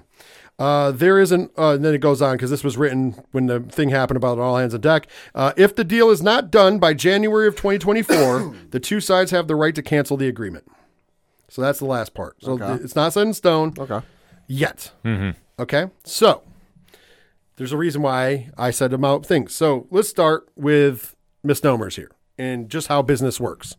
For everybody listening at home, I've been pretty worried about the other business stuff, so I think I know how business works. Also, Ken and Pat are pretty good at it. So let's. I'm just saying. I'm not saying we're the fucking geniuses here, right? But we at least can navigate you through some shit. We don't got our blinders on. So let's start with Vince, since everybody wants to start with Vince any fucking way. So if you have a president of a company and you have people in place, and you are the board of directors, not just for World Wrestling Entertainment, he'll be the chairman of the board of this new company, which will be ran by Endeavor. Right. So Endeavor is going to make this new company, which houses UFC and WWE. And there's going to be an 11-person board, 5 from WWE, 6 from Endeavor's side. And Vince is going to be the chairman of said board. You tell me when Vince is going to have time to run WWE when he's the chairman of a board of a major corporation that houses the two top, whether people like it or not, the two top combat sports names in the business. And refresh my memory, the deal was for something like $21 billion. Something well, crazy like the that? new company is going to be worth the new $21 one's billion. worth 21. That's what it is. If they sign today, which by the way it could go up, but if they sign today, the new company will be trading at $21 billion. Yeah. Today. So that's a big number. But Vince got a cool, allegedly $9.3 billion. Yeah, that was the number going around. To his pocket to do this deal. When the deal goes through. So, mind you, he's going to get paid less than what Nick Khan is going to get paid to make it competitive for him to sign a deal. They're going to give him a bump in pay, and it's competitive. We'll get to that in a minute because I think that's important as well. But my point to you guys is I think he's going to have less time to stick his nose into WWE stuff. Hence why when he said, yeah, I'm kind of a part of it, yes and no, input, yeah, I won't have time for the weeds. Maybe right now he might be able to get in the weeds. But when you're the chairman of the board of a $21 billion company, and that includes not just your brand, but also the UFC, right? It's not going to leave a lot of time on your hands. Which UFC, a lot more moving pieces than the WWE. Oh, yeah. Contracts. The contracts aren't the same. Like at WWE, you lock people in for years and dates. For UFC, it's fights. Well, and especially, too, WWE goes overseas, a handful of times every year? Well, they're doing it more now, but yeah. Now they're expanding more. Right, but not to the extent that the UFC does. No, absolutely not. Well, they also don't put on big pay-per-views as much as UFC either. Right. Not to mention fight nights, which you could consider a fight night maybe like a Raw or SmackDown. I don't know. They do them every week now. Yeah, I mean, it's kind of the equivalent. So the other reason why they put him on the board, and this is speculation, by the way, but not speculation by me, this is speculation by CNBC, is that they think that what UFC has always wanted was to add some of the elements of the entrances from wrestling. Sure. And with Vince doing the board of directors thing, he can lead that knowledge over to Dana White, who he's friends with, and others to kind of make that happen, because he knows more about the spectacle than anybody. So a lot of these decisions are being made off of the fact that the motherfucker's been around since 1983, ran a hell of a successful family business at the end of the day as a family business until now, and done very well at spectacle. So for the concerns, my looking at this and my understanding it, as soon as this deal goes in place, until then it's all hands, whatever. But when this deal goes in place, Vince is going to kind of be, I think, a little too busy to be showing up to Raw, SmackDown, et cetera, et cetera. He's going to be an absentee landlord to the WWE. Like, let's be honest about this. That's the easiest way to describe it. Everybody that was there prior to the sale, Nick Khan, Triple H, the CFO, all of them are staying put, because what does Endeavor do? They buy companies that are successful and they don't make drastic changes. That's going to be the scary thing, that you now have Vince McMahon and Dana White, and say what you will, but they're very smart businessmen that know how to take nothing and make it into something. And look at the track records they've done with each respective brand. And the scary thing is they're friends with each other. Yeah. And what do you think they're going to do when they put their minds together with Ari, who is no joke in his own right? Oh, absolutely. Well, you got to remember, Endeavor is part of William Morris Endeavor, which, if you don't know, William Morris is the biggest agency for celebrities. Yes. William Morris is the most reputable agency for all celebrities. Your top tier celebrities all belong to William Morris Endeavor. Yeah. That's what WME is. Endeavor got into it and bought William Morris, hence what WME is. So that is where Ari is coming from. Yeah. And then they got into the fight game because they purchased the UFC. By the way, the UFC was purchased when it was in the black, which means that that was all money purchased for the Furtadas. The Furtadas walked out of there with whatever cash fucking there. Just like then, they gave a lot of money to retain Dana White. They're doing the same, by the way, they're doing the same deal right now as we speak with this agreement with Nick Khan. Yeah. They see whatever they see in Nick Khan, which I think is tremendous, okay? So in his career, if you don't remember, Nick Khan came over from CAA, which was another agency. Almost equal in size. I think WME is slightly bigger than CAA. It is bigger. But they are still the top 2-tiered fucking agencies. And his job there was also as the president of that company. He was brought over to World Wrestling Entertainment to become the president CEO of World Wrestling Entertainment. And since he's been there, let's be honest, every year they've turned a bigger profit than the year before, and we're talking billion-dollar profits. So as a company like Endeavor, you look at Nick Khan and go, why would we change that quarterback? This year, he's set to probably go about $3 billion in profit. Yeah. Once again, to explain profit, just as for anybody who might not know, that is after the bills and everything are paid. That is your money that you have that belongs to you. Yeah. The company made, what was it, 1.75 billion, then 2 billion, then 2.5 billion. That's the last 3 years under Nick Khan. And this year is probably going to be over 3 billion, let's be honest, because they've already got a head start on every other year. Yeah. Due to bigger gates. They're doing more stadium shows. I mean, that's kind of why the Allegiant one fell apart, because he was a little overstepping, but I don't think he is now, because they figured it out. To him overseas. Yeah. More people go. And of course, SummerSlam is going to do good business there in Detroit and Ford Field. So, I mean, I'm looking at his thing, CAA, Variety wrote a fucking thing. He's in Variety's top 500 executives you should know for Nick Khan. So I think he's worth $10 million. That's a lot of money. That's a lot of money for a company to go, hey, we like you so much that we want to make sure that we keep you. So we're going to sign you to a $10 million signing bonus. We're going to raise your pay and get you a new deal. And then they're doing the same, by the way, for Triple H. Yeah. Triple H is getting a $5 million sign-on bonus. We want you to stay as the chief creative officer. I think that's what his title is now. COO. I think it's CCO. CCO, yeah. Yeah, chief creative officer. I think that's what it is. So anyways, either way, he's the top of creative. So we want to keep you there. So we're going to give you $5 million and sign you to a new deal that was better, because we want to be, their exact wording from the Wall Street Journal, competitive. Yeah. We don't want you leaving for our competitors. We want to lock you up because we want you to run this fucking company because you're doing a good job. So here's what I'm asking you. If Vince is back and he's usurping power like everybody suggested, why, first of all, don't you think he would tell Ari Emanuel that, hey, I'm going to take it out and get rid of these chuckleheads. Why do we need him? I'm going to do creative and I'm going to do this. Why are we going to pay $15 million out? Think about it. Yeah. Like, why wouldn't she save $15 million? Because as a member of the chair of the chairman of the board, his salary is tied into the stocks. Yeah. So losing $15 million, which doesn't sound like a lot, is a pretty chunny. Mm-hmm. Just saying. Just saying. Yeah, that's it. The move doesn't make sense, and that's the whole thing. So, but people want to spin the narrative because of the past. And it's like, sorry, folks, we've already discussed Vince, not the greatest human being, but a shrewd businessman that makes a lot of money. Absolutely. So here's the things that I'm going to look at. I want to get your guys' opinions as well. That's the business side of things. So basically, Vince will be the chairman of the board of the company, not of WWE, of the new company, which doesn't have a name. We'll just call it TKO. We'll tell it TKO so it's not confusing. So he'll be the chairman of the board there. Nick Khan will be the president of WWE, which means he'll run the day-to-day operations behind the scenes of WWE, and Triple H will be still the creative genius behind WWE, we'll call it that for now, because that's what his job will be. And they're going to pay them handsomely with signing bonuses and raise paychecks. New contracts, folks.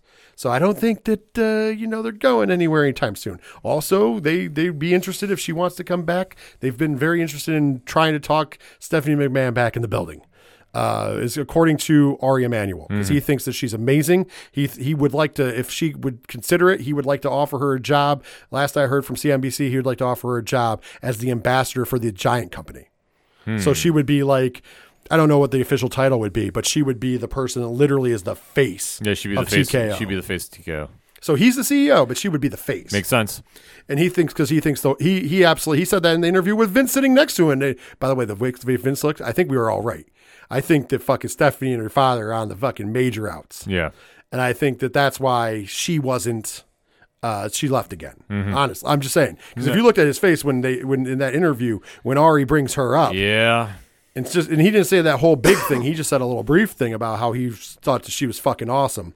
Vince kind of gives a look with his fucking fake Clark Gable ass. That fucking mustache and hair dye job ain't fooling anybody, brother. Minsick fan. Dude, he's fucking Snidely Whiplash, bitch. Fucking Gomez Adams. Yeah, dude, that picture was great. I don't know, there's a picture circulating on the internet where they put Vince's face on Gomez. But dude, that fake hair dye shit and his mustache ain't fooling anybody. Yeah, exactly. Fucking Snidely Whiplash. See, listen, I think he's a shit human being. I've said that from day one. Like last segment, if you guys were listening, it pains me to kind of like, if it sounds like I'm defending Vince, I'm not defending Vince. I don't give, if Vince fell off the face of the earth, it's a good day. You know what I mean? Vince I'm don't sorry, sign I'm our not gonna paychecks. say, yeah, Vince don't sign my fucking paycheck. No, but I will admit that he's a good businessman.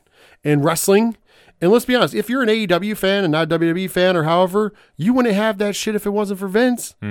Because let's be honest, the wrestling business would have fell on its ass. Territorial days, we'd still be looking at the indies. And I love the indies, don't get me fucking wrong.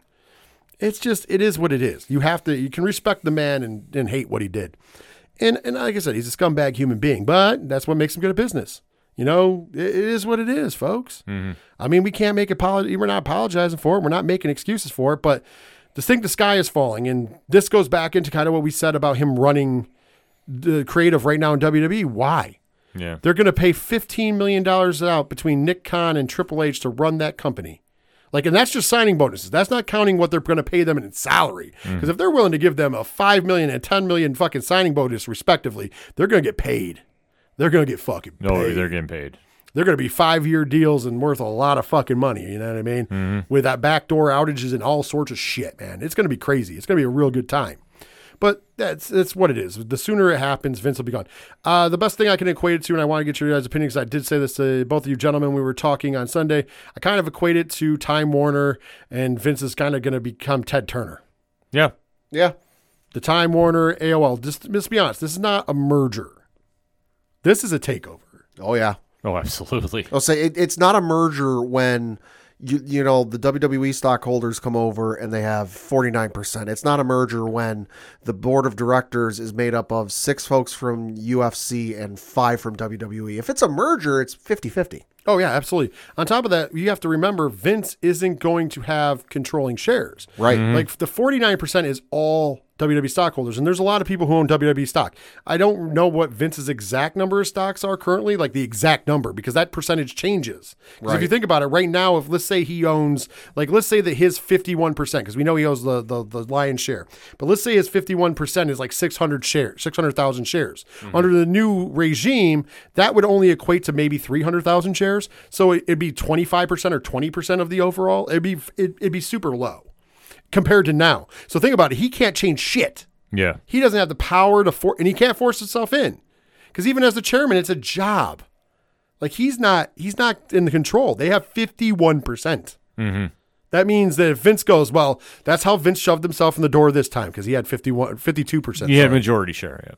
He can't do it again. Right. He'll have maybe 15, 20% of the total shares in the new company. If I'm doing the math, I'm not doing it on a calculator, but I'm close. It's a rough estimate, but you're right. He's not going to have controlling interest to really make any moves other than be the chairman. So he can't force himself back nowhere. Right. And he'll have to answer. So if he goes down there and he starts meddling with shit and Triple H goes, hey, Ari, I'm trying to do my job, but Vince is down here, guess what's going to happen? Ari Emanuel is going to call Vince McMahon and go, hey, guy, I understand that you owned the company before, but here's how things work.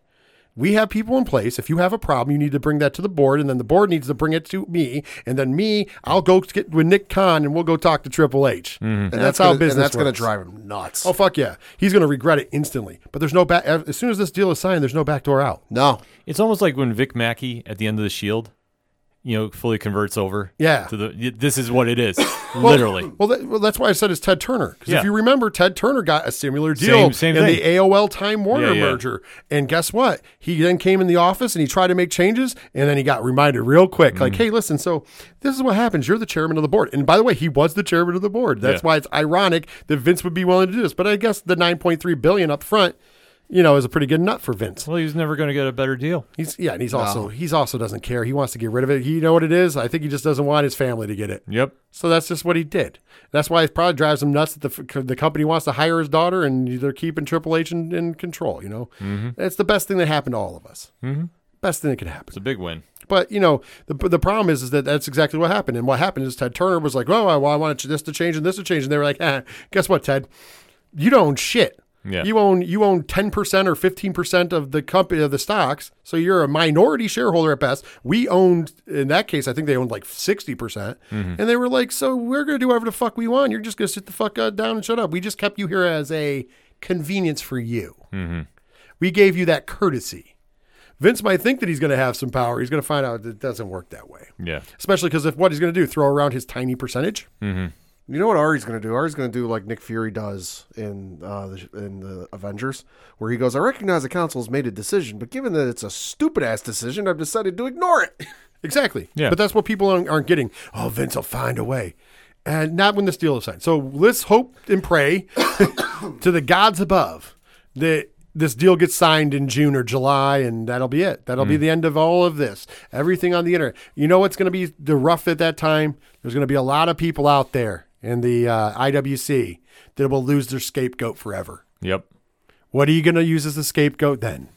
You know what it is? You're right, but to a certain extent, there are going to be some people who are never able to let it go. That like even after he's dead and gone, even 6 months, that he's gone, he can't hurt us anymore.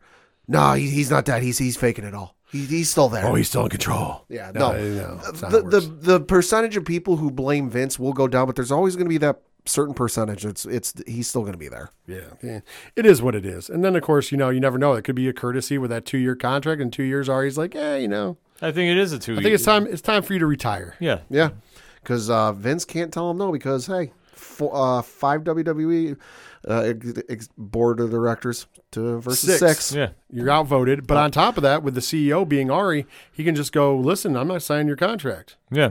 Bottom line, you don't have a contract anymore. Yeah. I mean, you're more than welcome to be the head of the board of directors with no pay. He's literally got no out to stop it because, like I said, 5 directors, and he doesn't have controlling interest. You just imagine. Right now, he has his people in place. That's why he was able to sign his own contract for 2 years, which was smart on his behalf.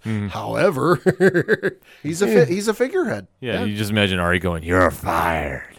He's like, "I always wanted to do that." Yeah. It might happen. You never know. But my point of the matter is this. It's going to be a big, happy whatever. And like you guys said, I think his job is going to be too muddled down with UFC. Oh, God, yeah. I don't think he's ready for that task. I mean, although, to be fair, as a UFC fan, and once again, I don't like Vince, but there's some cool things that he could help upgrade if that's what this is for. There's a big upside bringing him to the UFC and having him, Dana pick his brain and better video packages. Oh yeah, better fighter entrances, better streaming, better filming. Because let's be honest, production is kind of there. Let's put this in perspective. What is the one thing the UFC doesn't have that the WWE does on A&E that is exceptional? Biographies. The biographies, the documentary series. Yeah. You put that on there, redo The Ultimate Fighter, like a Tough Enough type deal. And the best part about it is they have that deal with ESPN. By the way, I didn't even throw that part in. I point this out. The wording that Ari Emanuel used is he wants to this company, and it's in the liner for it. I don't know if you guys saw this, an omni-channel company. So we were all assuming that they were just going to carry this motherfucker right over to Disney because the ESPN deals with UFC. Omni-channel means he wants other people. So Fox is still in the race, and NBC Universal still in the race. The only thing that's on the table that wrestling fans are going to possibly get pissed about, but Nick Khan was already questioning it anyways, was going back to the pay structure for pay-per-views. Yeah. And here's the thing, though. It sucks, but there's still the Peacock. Yep. And that deal is through 2026. Yeah. And there's no reason, unless they make a deal with somebody else, there's no reason to ever bring the WWE Network back. They'll probably just continue, either have it on an ESPN Plus, Peacock, wherever wants to pay the highest dollar for it, I guarantee. So they're still going to have a structure where you can still see those pay-per-views probably a couple weeks after they happen if you don't want to pay the money. Well, let's be honest, the people that are mostly bitching about paying the money are people who are just going to steal it anyways, like they do with the AEW pay-per-views. So therefore, I don't think that's a problem. Last but not least, I will throw this out there for those of us in this room. And the watch party system works as we do it for AEW. I know Pat doesn't join because he doesn't watch AEW, but for like UFC and stuff, we pull together. So a $50, $60 pay-per-view, as long as the quality is good, it's going to get bought. Yeah. Period. And I will say this, since Triple H has been the head of creative, I don't think of any premium live event that if you told me tomorrow I had to pay $50 for, I would have a problem paying $50. Oh, think about that, because his stretching from his run with SummerSlam up through WrestleMania. That's what I'm talking about. No, absolutely. Every one of those I'd pay $50 for. Well, that's what I'm saying. Yeah. And by the way, they're going to keep it affordable. You know how I know? Because there is still a pay-per-view model for WWE, because some people don't sign up for the Peacock. Yes. And WrestleMania's pay-per-view price, you're going to love this: $29.99 each night. It was $60 for the complete of WrestleMania. Think about that. Wow. And yet Revolution was $50. Think about that. Think about it. $60 both nights of WrestleMania. It was $29.99. I saw it on a cable provider. Because they still sell it, because there's some people that don't fucking. Yeah. I don't know if it's because of bad internet, or they just don't want, or they just want to live in the past. Because some people aren't giving up. That's cable. my guess. I've seen enough stories online on Reddit and Twitter and such of people trying to download video games and just like their internet is so shit, but they've got decent cable. Mm-hmm. Right. So maybe that's the reason. But I'm just saying, some people aren't paying the $4.99 or $9.99 on the Peacock to get them some fucking Peacock action. So it's already exists still. So I don't know. And like I said, I don't know if the sale would have stopped that anyways, because like I said, Nick Khan has been talking about that before the sale was even talked about. Mm-hmm. He was looking into maybe doing that, and he wanted to know. He was like, basically, I don't want to fucking piss off the universe, but at the same time, is there a price point we can get at? 35, and thinking about Mania, maybe they do $35, $40, which is still cheaper than everybody else. Once again, if the quality is there, I'll always pay. Mm-hmm. Yeah. I'll always pay for quality. It's just when the quality's not there, you don't want to pay. So, I mean, at the end of it, and like I said, for the people that are really bitching about it, they're pirating AEW now. They're just going to pirate WWE then. Let's be honest. Mm-hmm. Come on. Yeah, exactly. Let's not lie to ourselves. Come on. Actually, AEW needs your buy more than WWE does. So that's kind of shittier. That's kind of shittier that you're doing it with something you love. That's my stance on it. It's been my stance on it. I mean, I might have been like Cody Rhodes and pirated, but I didn't pirate really. I mean, I watched it on YouTube. You shouldn't make fucking shit available on YouTube. I mean, I paid for all the AEW events. Yes, it's true. We did. Check our receipts. But there might have been a Ring of Honor show that I watched on YouTube. I don't know. Allegedly. Maybe. Hey, Tony Khan, if you want to fuck with my Honor Club. By the way, Fight TV, thank you for doing the right thing. Not just because we like you, but because when Tony Khan fucked up the fucking Honor Club to begin with, not the new version, the original version, which I paid for my year up front for, because that way you got all the pay-per-views for free, and then he took that away, so I couldn't get a free pay-per-view. Basically, Fight TV stepped in, and this was before Fight Plus got bigger. This is how I ended up with Fight Plus originally. They gave me 3 free months of Fight Plus because I had 3 months left before on my original year deal. I had purchased it through Fight because that's when you could do that. And they said, hey, listen, even though they're not stepping up, we'll step up because we feel bad you're getting robbed. I said, fuck yeah. That's why I like Fight. Yeah, I defend Fight. Fuck them. Fuck AEW. I'm joking. I kid. I like TK. But I didn't like the fact that he stole my money. Yeah. Stole my money. Anyways, speaking of TK, let's have a little bit of fun before we go. Let's have a little bit of fun. And I want to make this as fun as possible. So I'm going to forewarn the fans. Me and Ken will give you a serious answer first. Mm-hmm. A serious answer. And a reason why. We're going to keep it brief because we already ran long. But then I want everybody's craziest to close before we go take it home. I want everybody's craziest thought. Now, mind you, there's a possibility our crazy thought could be the one. Yeah. I just want to throw that out because this is the world of TK. And I mean, at the end of the day, cocaine's a hell of a drug. Allegedly. So, this upcoming Wednesday on Dynamite, which features FTR's possible last match, we don't know. Right? So they already have that booked. Tony Khan has promised us a huge announcement. Literally. But the thing is that this is I'm going to say what I'm not going to apologize this for TK because until you prove me wrong, and hopefully you do, because I like being proven wrong. I like when I mark out for stuff and I like being proven wrong. I'm not like other people who can't accept it. But unfortunately, I see a pattern. Every time the ratings dip to a level, Tony Khan will say he's going to make an announcement to try to boost the ratings. And last time, if you remember, which was like a month ago, we got the announcement of AEW All Access, which came in at a sultry 396,000 viewers on its first episode. Sultry. So anyways, okay, you ready? This Wednesday. Announcement, huge announcement from Tony Khan. I'll give the floor to you first, Ken. This is the serious one. Serious one, okay. What do you think Tony Khan's announcement is? We're just speculating. Mind you, we don't have any information about this. This year's Owen Hart tournament. Okay. Well, that was right around the time of... Double or Nothing. Yeah, okay. That's cool. I mean, I don't know if I'd call it a huge announcement. Right, but... But, I mean, that's what he does, which once again would be proving my par for point. the course. He needs to whatever. All right, so my huge announcement.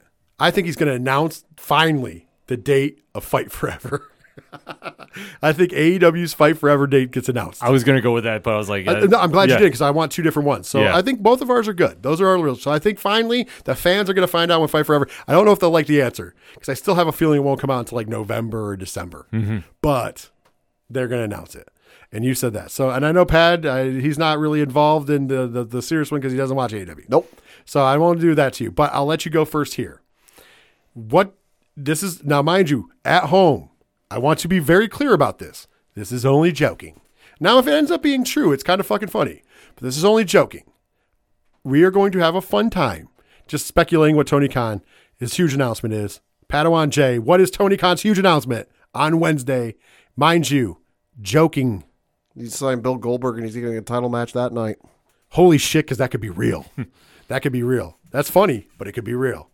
Ken M. Actually, let me give Pat a serious one since he doesn't watch. He's going to announce CM Punk will return at Double or Nothing. Okay, I like it. So the fun one, the fun one, which could be real. Pat might get the real one, by the way, on that one. Yeah, I think I just threw up a little. All right, so you know what? I just want to tell you, I'm going to assure you, I am, after Twitter today, and I was only there for 5 minutes, I am definitely injured, I'm tired, and I work with children. Good, continue.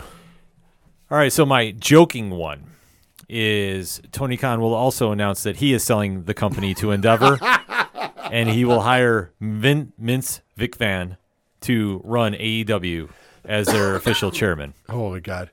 All right, I've been thinking about this a while. Mind you, I'm prefacing it once again with joking. Tony Khan will come out and he will announce that the company is for sale. And it might not be Endeavor who buys it. Reason being is they over budgeted in the cocaine department. The cocaine budget has gotten way out of fucking hand. And let's be honest, you can't run a show without cocaine. So therefore, that's where we are. A kid. Amazing. Cocaine's a hell of a drug. I'm just saying, booked by cocaine. Oh, I joke, I kid. Once again, it is all jokes and games. Yes. But the serious ones, I do like the serious ones. Serious ones, I pick Fight Forever is going to be announced. Ken picked Double or Nothing is going to Owen Hart for Double or Nothing. And then Ken picked one for Padawan J, CM Punk's return at Double or Nothing. By the way, you could get a double one, because what if they say, well, the Owen Hart is going to take place at Double or Nothing, and the first entrant, CM Punk. You get double. I like to shoot for the stars. But ready? Can be Double or Nothing. See what I did there? Tony Khan. You know, it was funny. You should hire me. Once again, my thing would change if I got paid. Being transparent. But we've ran long. We've hopefully had a good time listening to the WrestleMania 39 review. All of our takes, especially since we had to waste a lot of time on talking shit about silly shit on the internet. Hopefully we can explain for some of you people, some people out there that might be wondering kind of about the basics of what the deal is in place right now. Once again, the agreement hasn't been made, but that is the actual tenets of the agreement. So what do you guys think about that and so much more? Ken M, if they want to hit you up, how do they find the ODPH? I will defer this one to Padawan J. ODPHpodcast.com. Good job, man. And then, of course, if you want to hit me up, 3fnpodcast.com. All the links are on those sites. Go check them out. And you know what? It's been fun. It's been a real deal. I enjoy these crossovers. I'm going to miss the little intro until the next time we get together for this.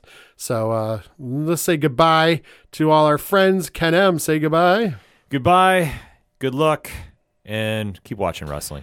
Padawan J, you know what I want to hear? Fuck the Astros. That's fucking right. And of course, for all of us, including myself, take care of yourselves, take care of each other until next week when we return back to normally scheduled ODPH Podcast Sports Edition. And of course, 607 TWS, The Wrestling Show, where we go back to our normal format of talking about all things wrestling instead of just one gigantic event. Mm-hmm. Till then, later, wrestling fans.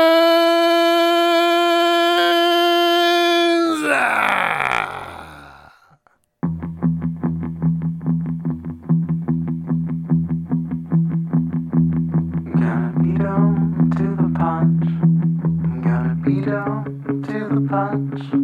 'Cause they can't bring